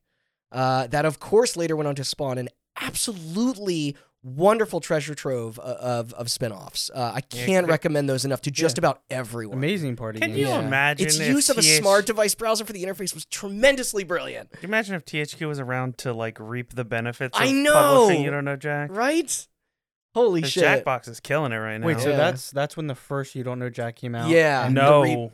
Oh. No, the reboot. The reboot. Oh, the reboot. Yeah, because it was it was it's released in the 90s initially. Yeah, it's But a when 90s they series. right, They brought back 'cause I Cookie. remember the board game Yeah. version of it, but they did the They phone published the integration. first yeah.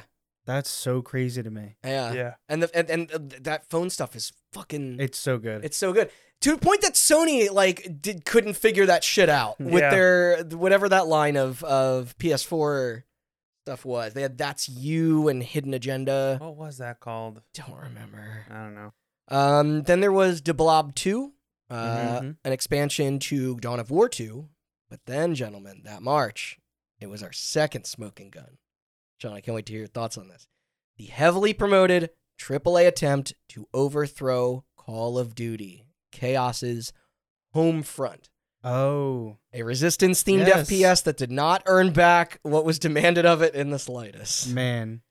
Yeah, I remember pretty well my experience with that game. I mean, I do, because unfortunately. I saw it in your living room. That's the most hands-on experience that I had. Yeah, with it. I think this was about the time where we like started like signing out games. Yeah, so did you just like sign out everything you could for I a think while? that's why I have like very short hour to 2 hour like memories it's just of random stuff. achievements from like It really is. At that time, Yeah. it like I would get really bored with games, but I remember this good game. perk though. There was this mission under a bridge, and the game. First of all, the game gave me very Freedom Fighters vibes. Yeah, totally in that imagery. That's It definitely felt like a love a Freedom modern Fighters. take on that, which Yeah. I loved Freedom Fighters, and totally. and then when I got down and I sat down and played it, I was just taken aback. I remember being on this map. There was a bridge. There was tanks. There was turrets, sandbags. You know, it was totally of the time they were trying to Yeah. capture, and I was like, where is the next? Where do everything's dead? Everybody's dead. I'm alone in this bunkered out area, and I was like, where do I go? And it's just, looking back now, it was not very impressive. Yeah. So like the presentation was intriguing, but the short campaign and decent though derivative multiplayer became like primary criticisms that supposedly resulted in a 26% fall in THQ stock price. Did you beat it? No, I beat it. Did you really? Yeah. How long was it? Not very long. Yeah. 8 hours. What did you? No, it's okay. Okay. All right. really? The multiplayer sucks. Yeah. Yeah. But the game wasn't great. I But feel the like story's cool. I like the setup. It's just Red Dawn. It is Red Dawn, yeah. It's wild to me because it passed 2.5 million copies sold, which is normally nothing to sneeze I at. remember the marketing. They for it. must have seriously spent a lot on I that. do remember. So do you want me to go into my spiel as to how Chaos Studio fucked up? Sure, because there's some PR debacles that From Chaos? yeah, well, about Homefront, because Okay. like I'm sure these like the numerous fires that they had to THQ had to extinguish from these like didn't do them much good on top of it, but Yeah. Yeah. no, but what's the deal with Chaos? Okay. So, sorry if I'm cutting you off. But No. Chaos was closed. Yeah. After Homefront didn't. That June, like it was Yeah. like Right pretty away. shortly They after. struck Okay, out, so- they struck Yeah. out. And THQ's official reasoning, which isn't entirely wrong, is there's a reason there are not many video game studios in New York City. Oh, is it like New York City is expensive. Right. I didn't think about that. Yeah. Other half. There aren't. Yeah, I can't think of any.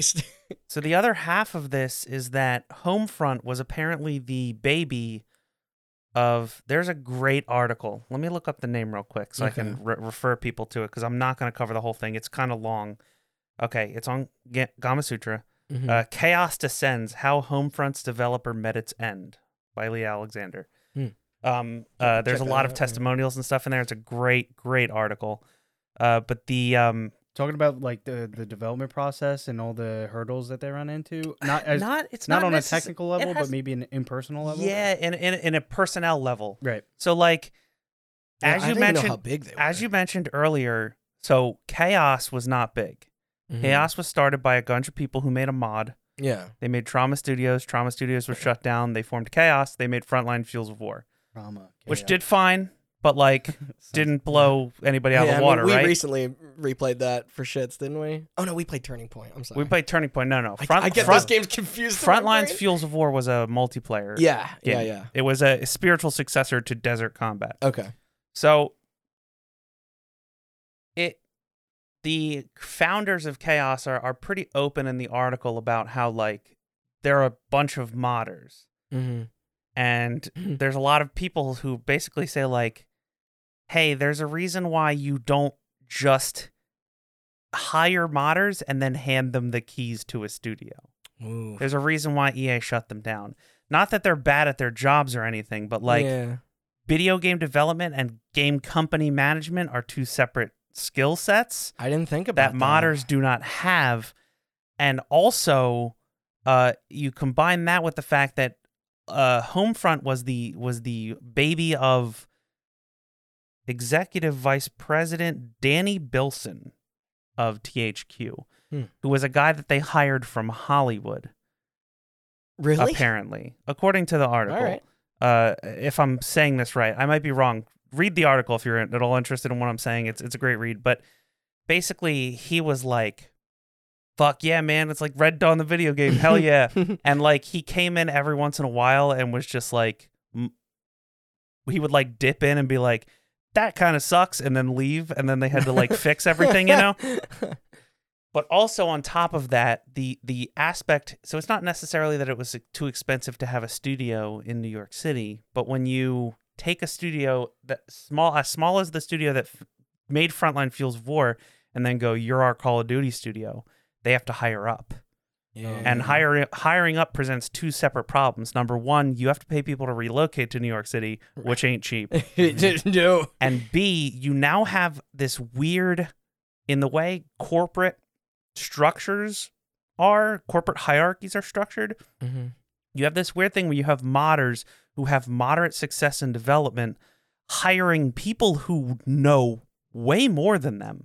Oh, wow. But those people who know way more than them are now at the bottom rung of a ladder that they should be at the top of, and the people at the top should be at the bottom. So now you have people who know what they're doing who can't really their corporate culture really frowned upon talking up to the talking down to the people above you, even though a lot of these people who hired up, who were senior, who have been in the games industry forever, had ideas to make Homefront better than it was, but they couldn't speak up because they weren't the boss. So they just did what they were told, and what they were told was what was given to them by a team of essentially modders who never really had success. I had no idea it was that complicated. Yeah.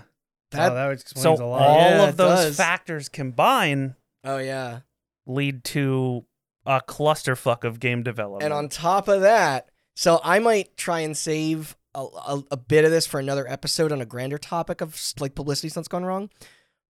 But let me just say one issue involved some kind of insensitive sort of guerrilla style, you know what I mean? It was so it was inappropriately timed, the release alongside some real world events. That was not entirely the studio's fault. Right. It's considering the subject matter of what the game is about. Yeah.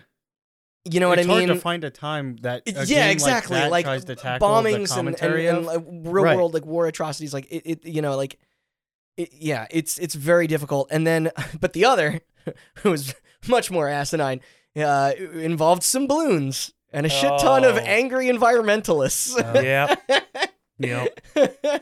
The former even led to a censoring of many of the in-game sort of artwork and setting in the East. But yeah, it was, as you said, Austin went into detail there, it was a mess. And, those developers' doors were closed not even 2 months later, or I guess, wait, when did this release? 2011? No, it released in March. So they were, by June. Shortly, so, 2 to 3 months. It's weird because... Oh, and so was the Juice team. I like Homefront. Yeah. I kind of want to revisit it. I would be, I would be. It's not a bad game, just to especially in taste I got was not a good if you take if you look at THQ as a whole, right? What would you say the best game that they've ever published is?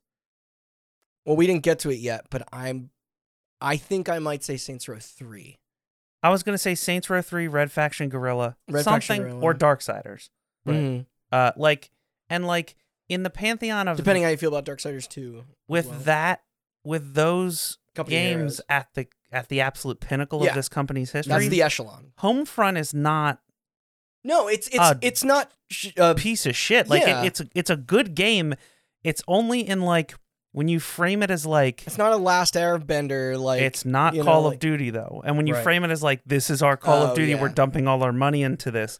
That's when it becomes problematic. But as far as THQ goes, I was like, yeah, this is about what I expect from a THQ game. I'm enjoying myself, Yeah. Yeah. And it's better than Dam Buster Studios did on the sequel. Yes, which we'll talk about that as well. Time splitters, ass motherfuckers. Yeah. But hey, took place in our backyard. Beautiful Philadelphia, Pennsylvania, kind of, but not really. Yeah. Yeah, it's tough when a development team has that much pressure on them, and then when the final product doesn't meet the standard, they just shut your doors, Right. That's kind of a standard you can't live up to when you're expected to be the Call of Duty killer. Yeah. It's imagine the label of a Call of Duty killer being applied to this kind of small, you said, they're not. Okay, I'm gonna read because I don't think they called themselves that. That was THQ I'm gonna read wanting a piece of the pie. I'm gonna read a small clip from this article that I was mentioning earlier. Okay, because you're 100% right, Sean. Inside Chaos's collapse is a story of a studio that ramped up too quickly, was under too much pressure, strove beyond its means, and struggled with uncertainty about its future, as well as creative and interpersonal conflicts. Yeah, it's a recipe for disaster. That's sad to hear. Mm-hmm. That's the two worst things to have, development, interpersonal issues, and then also to be held to a standard that you probably and like I said, politics got involved too, and that was not, war crime shit, that was not on them. Yeah. It was just not only that came at an edgy to what you said, not only a standard that they can't hit. A standard that most of the games industry can't hit. Yeah. We know people like to shit Call of Duty. People like to shit on Call of Duty all the time, but holy shit. They're polished and packed with content. That is a hard standard to be held up to. Those games are well designed. Yes. Yeah, and you guys have talked about this before. Multiple studios are involved. Built well. And also the amount of money. Yeah, a lot of stuff. There's now it's there's six on 6 or 7 one fucking game. Just casually do what 3 to 4 other studios do. Yeah, probably on a budget of $500 million, on a time constraint Sticks of and nails. every year. Yeah. And guess what else happened that month? Another miss in the form of a big budget action misfire. Give you guys a hint.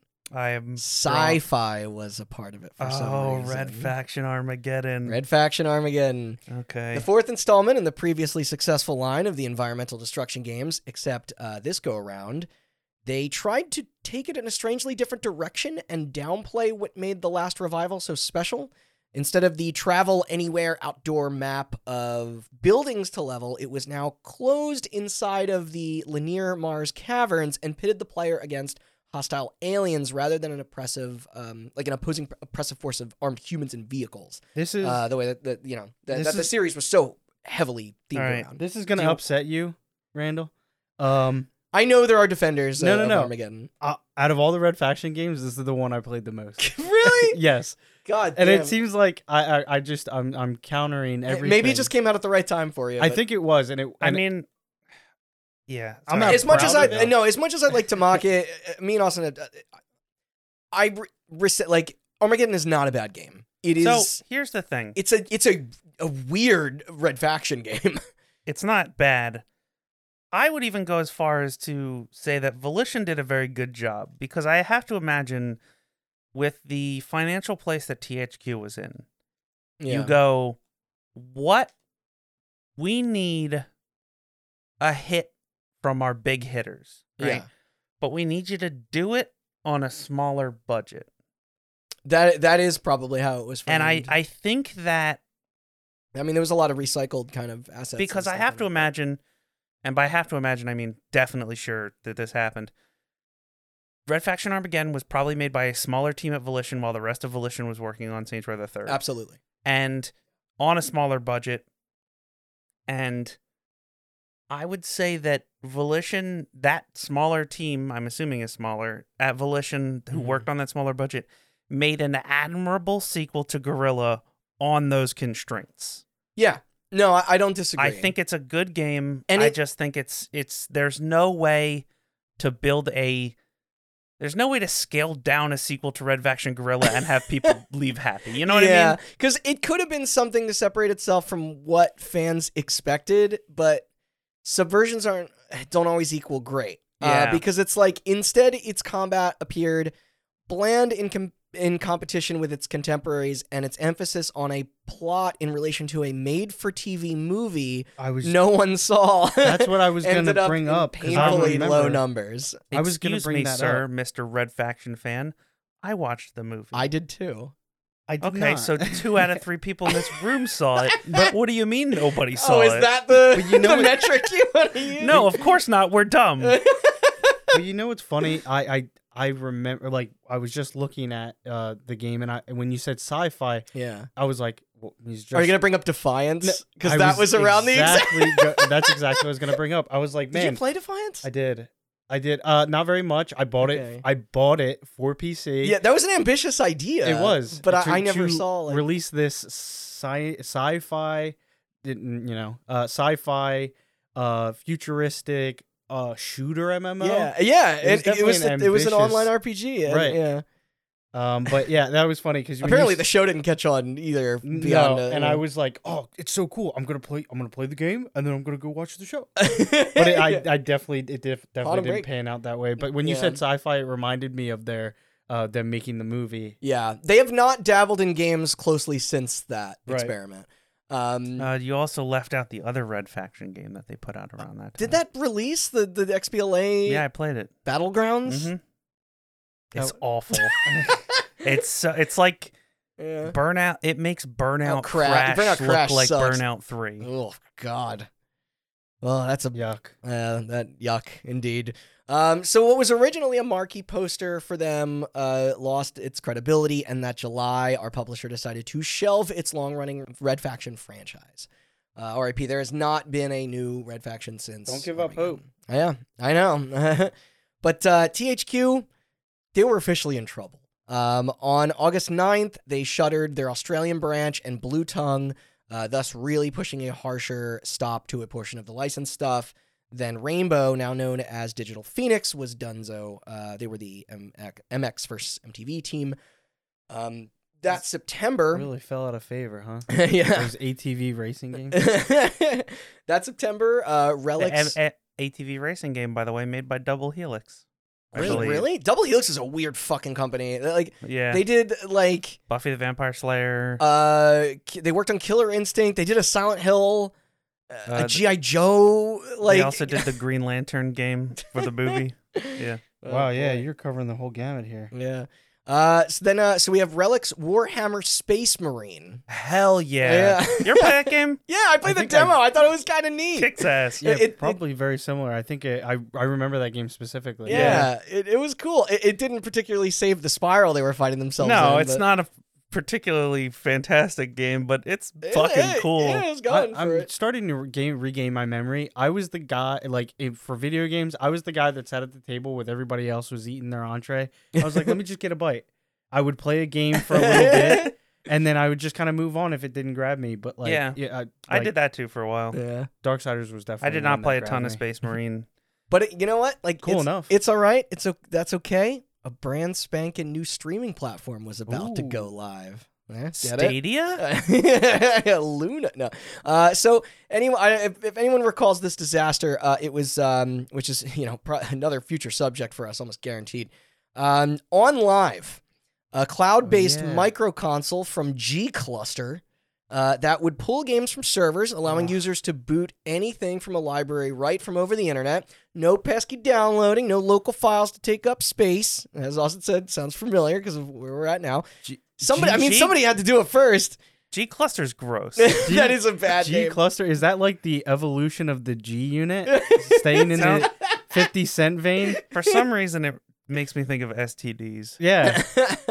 But what was the business model? Subscription, a la carte? What if I told you it was both?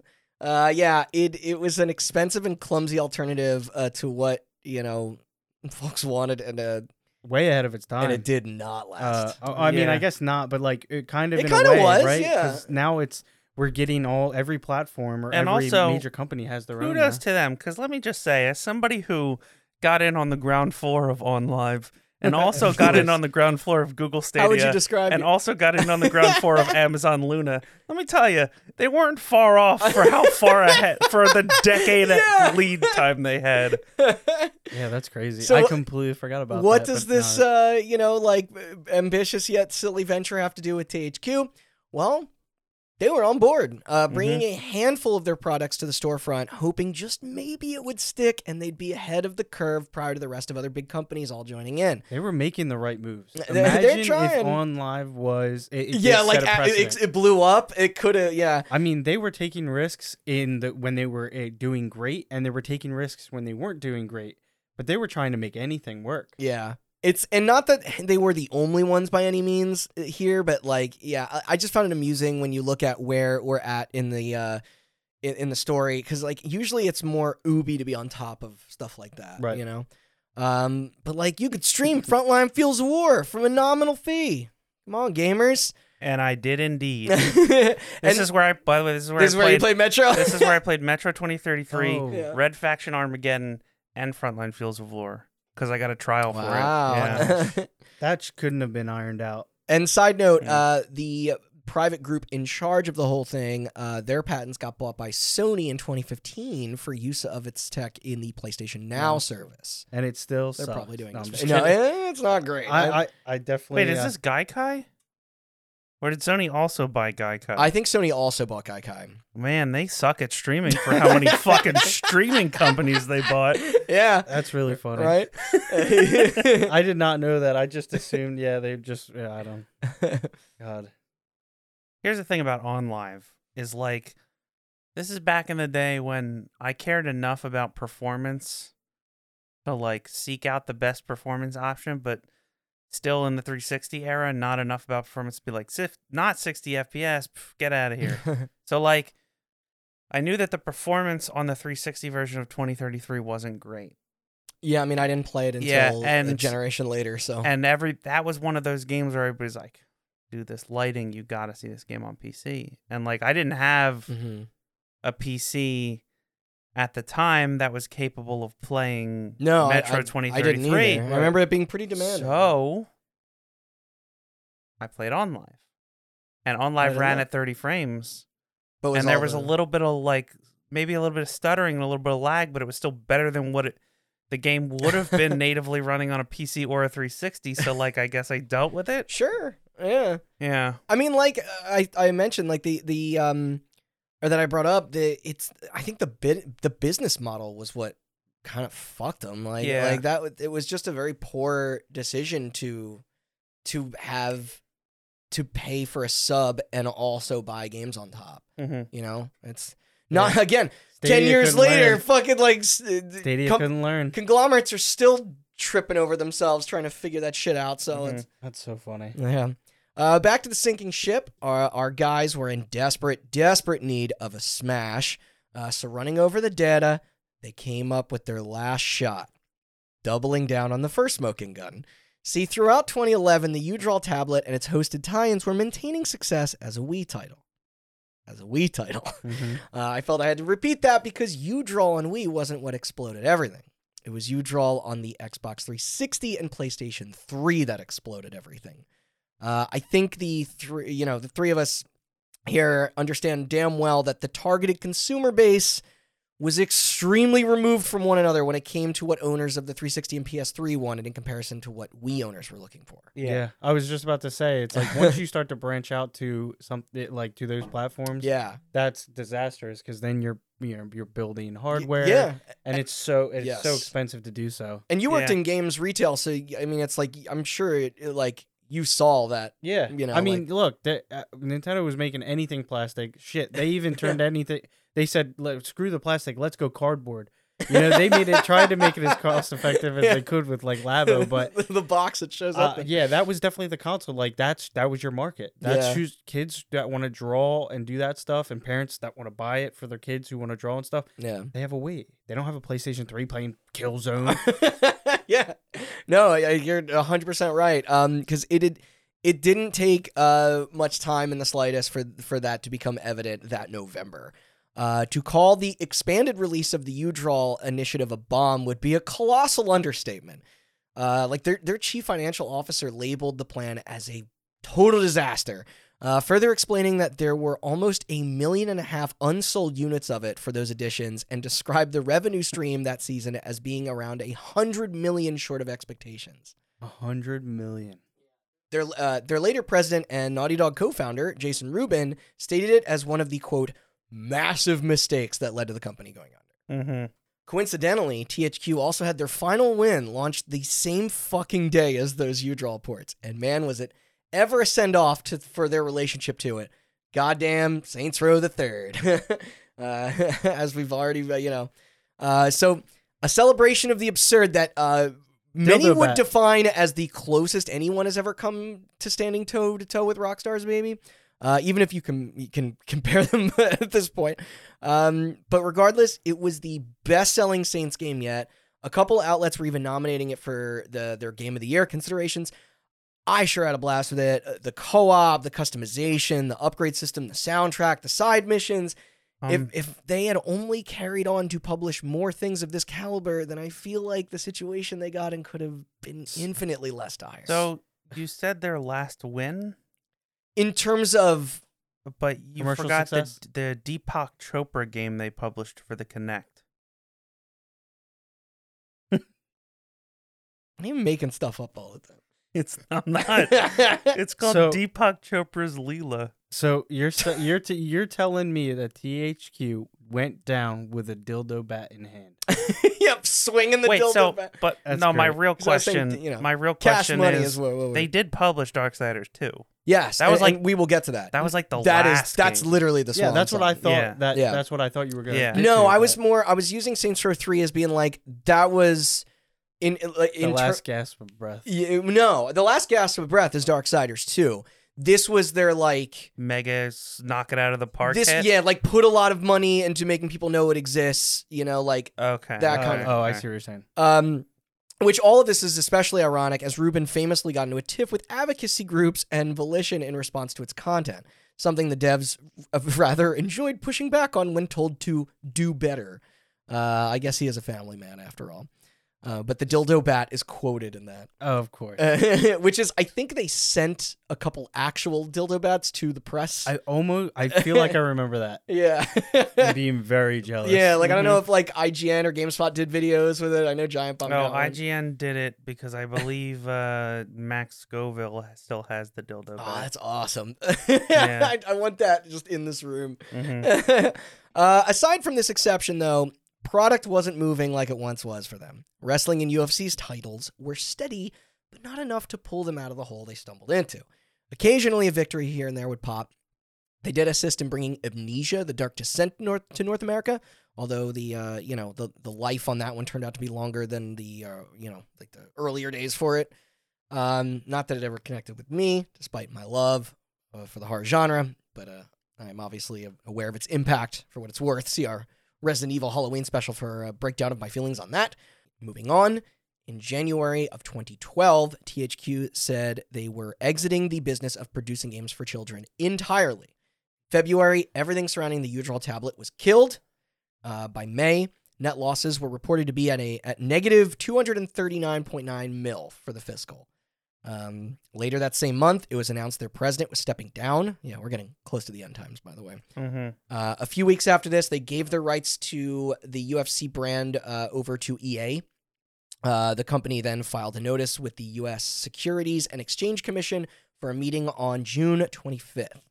Here, they asked stockholders to approve a reverse split of the common stock. I remember this. Yeah. This is where I learned what a reverse split was. So, yeah, I didn't know until, looking into this, but that request was granted in July, with the split being 1-10, thus resulting in its delisting from the NASDAQ. Yep. Or the National Association of Securities Dealers Automated Quotations. I think it's pronounced NASDAQ. No, it's NASDAQ. Is it? But Jesus, guys, this is a tad verbose. What do you think here? That's why everybody just calls it NASDAQ. Yeah, I didn't even know what it stood for. Meanwhile, the releases under their name began to really slow, trickling out fairly far apart when compared to their previous years. There was a remake of a free-to-play shooter by IllFonic called Nexius that I completely missed. That was May. General consensus is that it was okay. More importantly, their last hurrah, Darksiders 2. Darksiders 2. That was in August. A follow-up to the 2010 Darksiders 1. You're now in the role of Death, as you said. The vibe from what I gathered with this one is either you were like even more into it than the first, or vice versa. So here's the apparently thing. There's like no in between from like. Here's the thing. I got a funny story. Yeah, here's the thing about Darksiders 2. I like Darksiders 1 more. And the audience of Darksiders is pretty split on that, I think. Yeah. But I appreciate the fact that Darksiders 1, 2, and 3, and even 3, which is not THQ, which you'll get to in a second. Yep. But I appreciate the fact that Darksiders 1 and 2 are wildly different games. Right. That is cool. Yeah. Like it's very interesting how split the fandom is on those two, because they're not the same game. Yeah. They're not. I've seen like forum wars over Darksiders 1 versus Darksiders 2. But they're both good. So yeah, I'm pretty split down the middle. I'll be honest. Like gun to your head though. Oh gosh, you really gonna do this? I am. All right, get the gun. I would say I played 2 more recently. Obviously, 2 was funny because I picked it up off the heels of 1, knowing that I enjoyed 1 so much, and kind of got 3-4 hours in and then put it down, and then revisited it, went back later and played it again to completion, and I was like, man, why did I ever walk away from it? You know, what was? Did you get distracted by another game or something? It could have been that, or it could have just been that I'm a very time and place person when it comes to no, games. I am too. I completely sympathize. But yeah, they both did it for me. So, cool. I don't know. Yeah, no, that's it's right I'm still here. split. I do know plenty of people that enjoy both wholeheartedly, but it is funny how like impassioned everyone is over where they stand between the two. And I also just realized how fitting it was that you were Death in it. Yeah, pretty good. Just like the credits are him visiting their headquarters, I don't know, or her. Jumping to November, after their final WWE game, it was revealed that THQ had defaulted on a $50 million loan from Wells Fargo, and were sadly on the verge of total bankruptcy. It's not a big one. $50 million? I can pull that out of my ass. Their stock price even plummeted from its already low $3 a share to $1.16, while the long-term liabilities were at $250 million. Give me 100. You know what? You know what THQ didn't do? Defraud the American public and cause a bunch of people to go bankrupt. Yeah, you're not wrong. Because Wells Fargo did that. Why couldn't Wells Fargo shut down? Why does THQ have to pay them back, huh? This is when you're going to get taken out. Yeah. In response to this... Fuck you and your welcome wagon, Wells Fargo. I said it. Let me guess they got bailed out. No, they settled for a fine from the SEC. There's a great... How big was that fine? Side note, there's a great documentary series on Netflix called Dirty Money. If you want to know what I'm talking about, watch the Wells Fargo episode. Fuck that fucking company all day, every day. Hot button approved. So in response to this, dates for Company Heroes 2 and Metro Last Light were both delayed into 2013. However, they did go through with a small batch of stuff for the launch of the Wii U, including a port of Darksiders 2.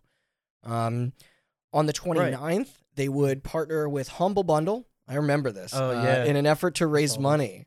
By the time it ended on December 12th, a B-Day, 800,000 bundles were sold, giving them around $5 million altogether, with $11,050 of it coming from Jason Rubin himself. A valiant attempt, but it clearly wasn't going to cut it. Following that, on the 19th, our iconic toy/video game manufacturer officially filed for Chapter 11. This, of course, coming with the sale of their assets and properties. Rubin's buddy actually being set to oversee the Stalking Horse bid, which I did have to look up. In short, it's essentially an auction designed to maximize value, such as with preventing cheaper bids, and offers protections on things like breakup fees ahead of the event. But yeah, it doesn't even matter, since here it was denied in favor of a more traditional auction that would separate each individual IP. What year was this? 2013.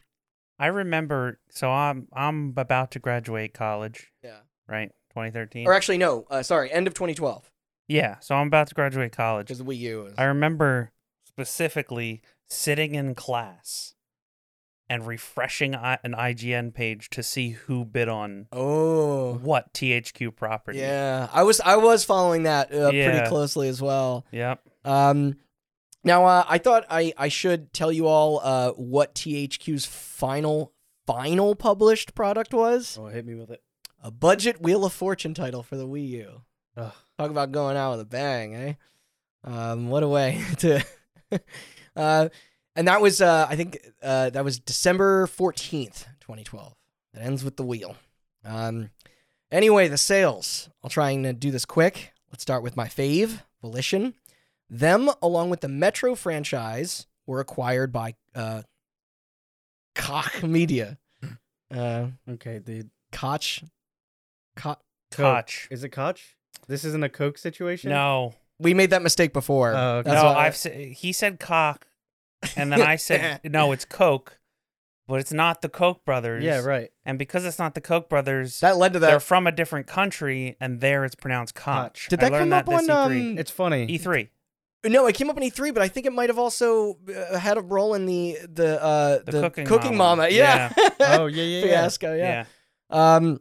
So then we have Homefront, as Chaos was gone, went to Crytek, who later was bought by Koch. Relic Entertainment and the license to develop Warhammer 40K games were sold to Sega, the same Sega who went on to also publish their Company Heroes 2. 2K via Take-Two picked up the WWE stuff, as we all know. Here's a couple interesting ones. THQ were originally on track to put out both Turtle Rock's Evolve and the hotly anticipated South Park: The Stick of Truth. Because, the latter felt like it was stuck in limbo for a while there. Yeah. Oh, Evolve, we hardly knew ye. Yeah. So 2K snatched Evolve, which rough deal, and South Park released under Ubisoft, which was really great for them. Yeah. And the sequel was made by the Rocksmith people. Wait, was it really? Mm-hmm. Is that the San Francisco? Yeah. Because didn't they also do like Driver? I think so. Yeah.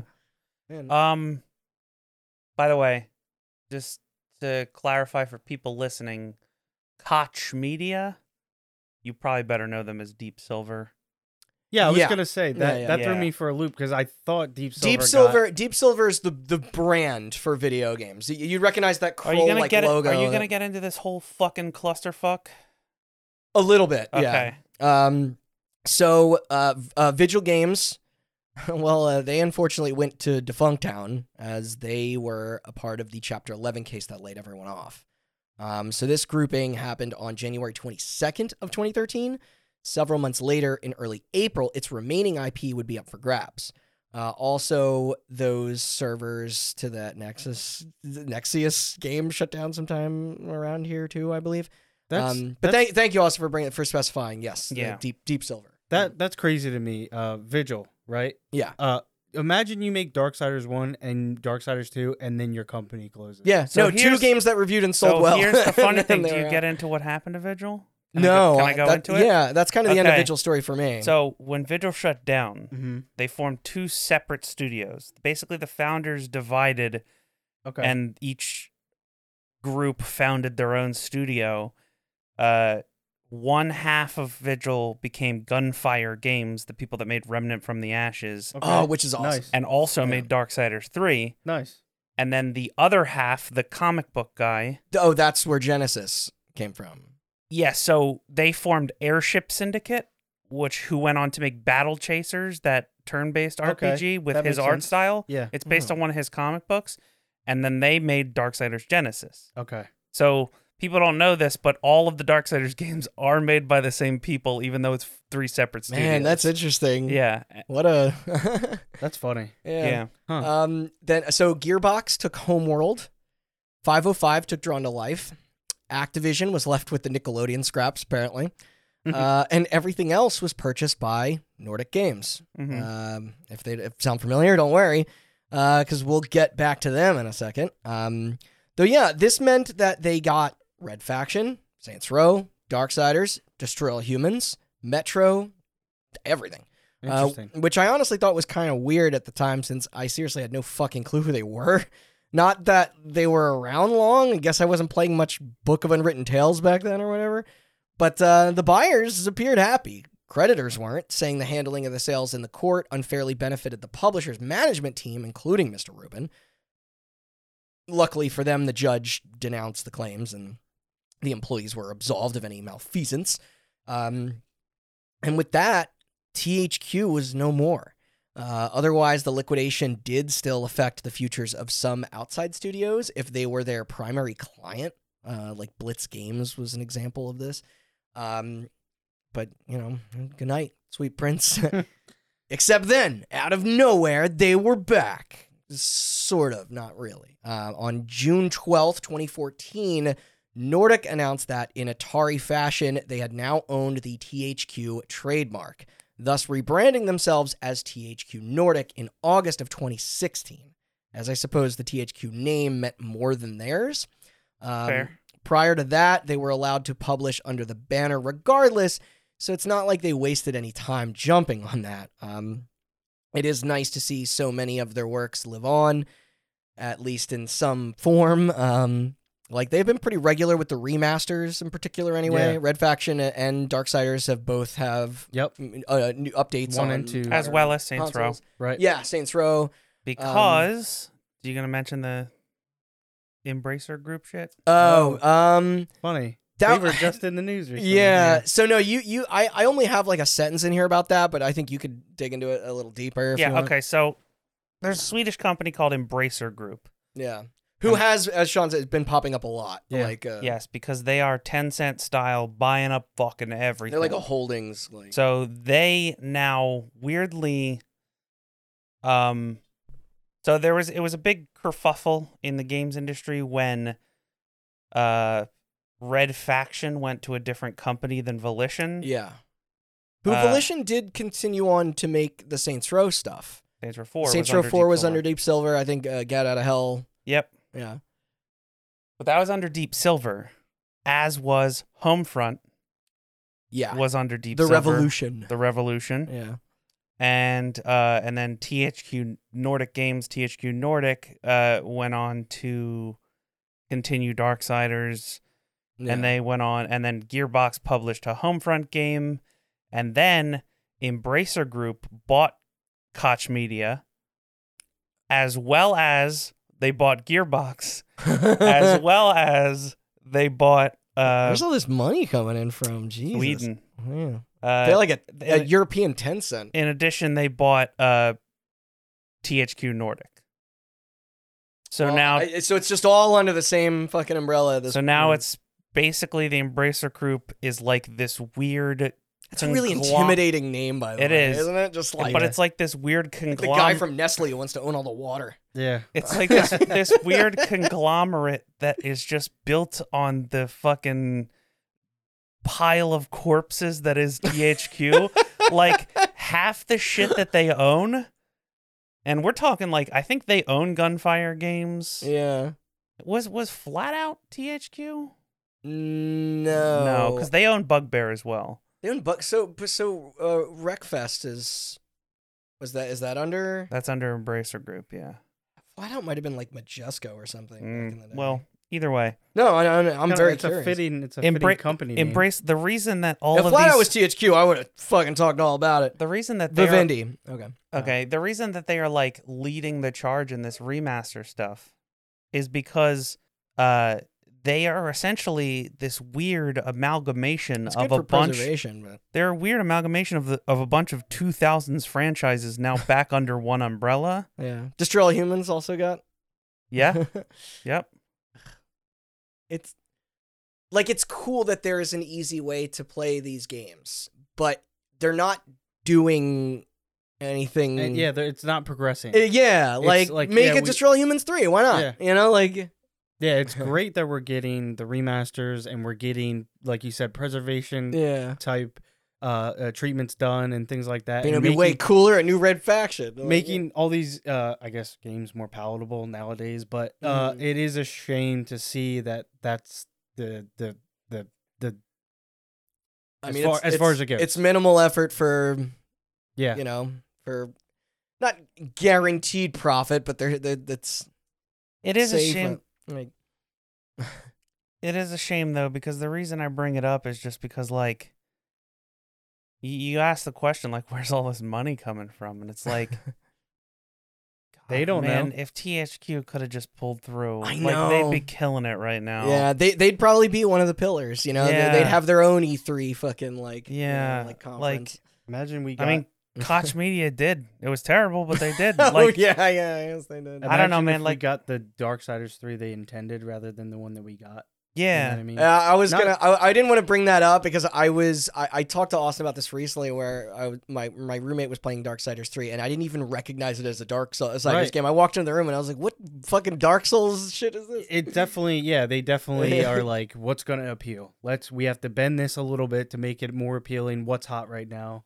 Dark Souls. And it's, I wouldn't say it's like, it's definitely, I played it, I beat it, I 1 through 3, played and beat. I just had to bookend that.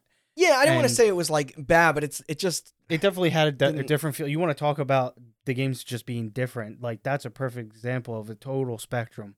It's the last one's not a sports game, but you know what I mean. Yeah. But that that could have definitely been something different, but we got what we got. Yeah. This being said, that everyone is the history of THQ. The rise and fall. Thank you guys for riding along with me on the journey. I know there was a lot of games and companies in there, way more than Acclaim. And just like with them, it does make you ponder about the death of these, once sometimes great, sometimes less great AA publishers that made a career out of the B-tier release. Now it's mostly just a few giants that can survive the war beyond the indie space. Now, I do want to thank the various sources here that were essential in helping me with my research today. Moby Games was a major one this week. Same with Giant Bomb, Wikipedia, of course, the LA and San Francisco Times, for especially like a lot of the financial sort of elements of it. Shack News, Joystick, IGN, Destructoid, The Six Axis, Eurogamer, Kotaku, Forbes, Bloomberg, PC Gamer, Ars Technica, Gamasutra, the BBC, Polygon, and GameSpot. Look! Even in death, they're in everybody's mouths. Yeah, you know what I mean. If their headstone read anything, it would be could have been, should have been. You know what I mean? Mm-hmm.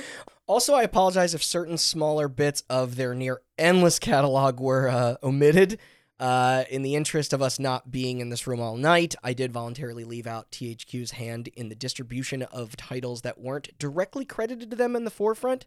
This factored heavily into them like bringing things to other territories, like SimCity 2000 in Japan, Conker's Bad Fur Day in Europe, since Nintendo are wussies. Guitaru Man, that was for Europe too. It was likely the same with a couple of the Star Wars stuff. Then there's like Stubbs the Zombie, Psychonauts, Blood Rain 2, former topic Advent Rising, that fucking Jaws game, Lumines 2, even League of Legends was on the list of foreign collaborations.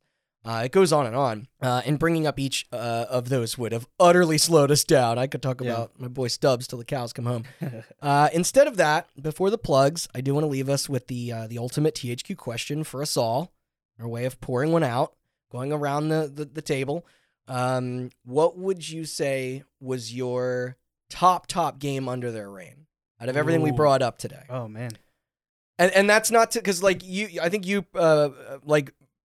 proposed a similar question earlier about like what we thought was their highest echelon, but I just mean purely internally, There's so many. A series can also count, I suppose, but yeah, I mean, for me, it was definitely the Darksiders games. Yeah. I Saints Row was awesome. I kind of was I was off to the side, kind of watching you enjoy them, and not that they didn't appeal to me, and not that I didn't think they were fun, because I did play, I think a decent bit of 2 and a decent bit of 3, but like I just said, I played 1 through 3. Yeah. Genesis is on the list of games I'm gonna go back to, but those games, just like I said earlier, they just do it for me. They did everything I wanted, and I enjoyed my time with them, and that was really like my fondest memory of THQ games. No, right on. How about you, Austin? So, in my head, it's a 3-way tie between Saints Row the Third, Red Faction Guerrilla, and Darksiders 1. Okay. Out of those, it's a good trifecta. Out of those 3, I think that represents sort of like, all the different places that THQ can come from and supply. Out of those, I'd probably say Red Faction Guerrilla. All right. I love that game. Yeah. It's amazing. I think for me, like franchise, I probably feel the most bonded with Saints Row, but Red Faction. Oh, come on. I might say Red Faction 1. Guerrilla, I acknowledge is probably a better and more impactful game, but yeah, we all knew what you were gonna say. Come on, that's a shoo-in for first place for you, of course. Yeah, I suppose. I guess it is. But yeah, no, I think that's it. I think the only note that I have is just that we're coming for you next Midway. So, your days are numbered. We're numbered. Rest in peace. We're digging up your corpse pretty soon. But we're going through the graveyard. You're next. I think it might be plug time there, Austin. All right, cool. It goes without saying, if you liked this, check out our Acclaim episode and yeah, check out the Acclaim episode and keep an eye out for the Midway episode. Yeah, coming in the future. Thanks for listening. Thank you, Sean, for being here. Yes, very much. I can't wait to have you long back time already. Coming. Yeah, I'm a day oneer. Our day one right here. I'm a day oneer. Thank you for listening. You can check out all the episodes we've been mentioning and more at hotbuttoncast.com. You can also subscribe to them on iTunes, Spotify, or wherever else you get your podcasts. We're on YouTube. Rate and review, subscribe, whatever the fuck I'm supposed to say. And also check out our social media, Twitter, Instagram, and Facebook at HotButtonCast. Yep. Got some updates on there. I thank Fuse as well, but he left. Yeah, the dog left. He's been barking. But yeah, I think that's it for plugs. Cool. Fantastic. Yeah. All right. Take care, everyone. Bye. Peace.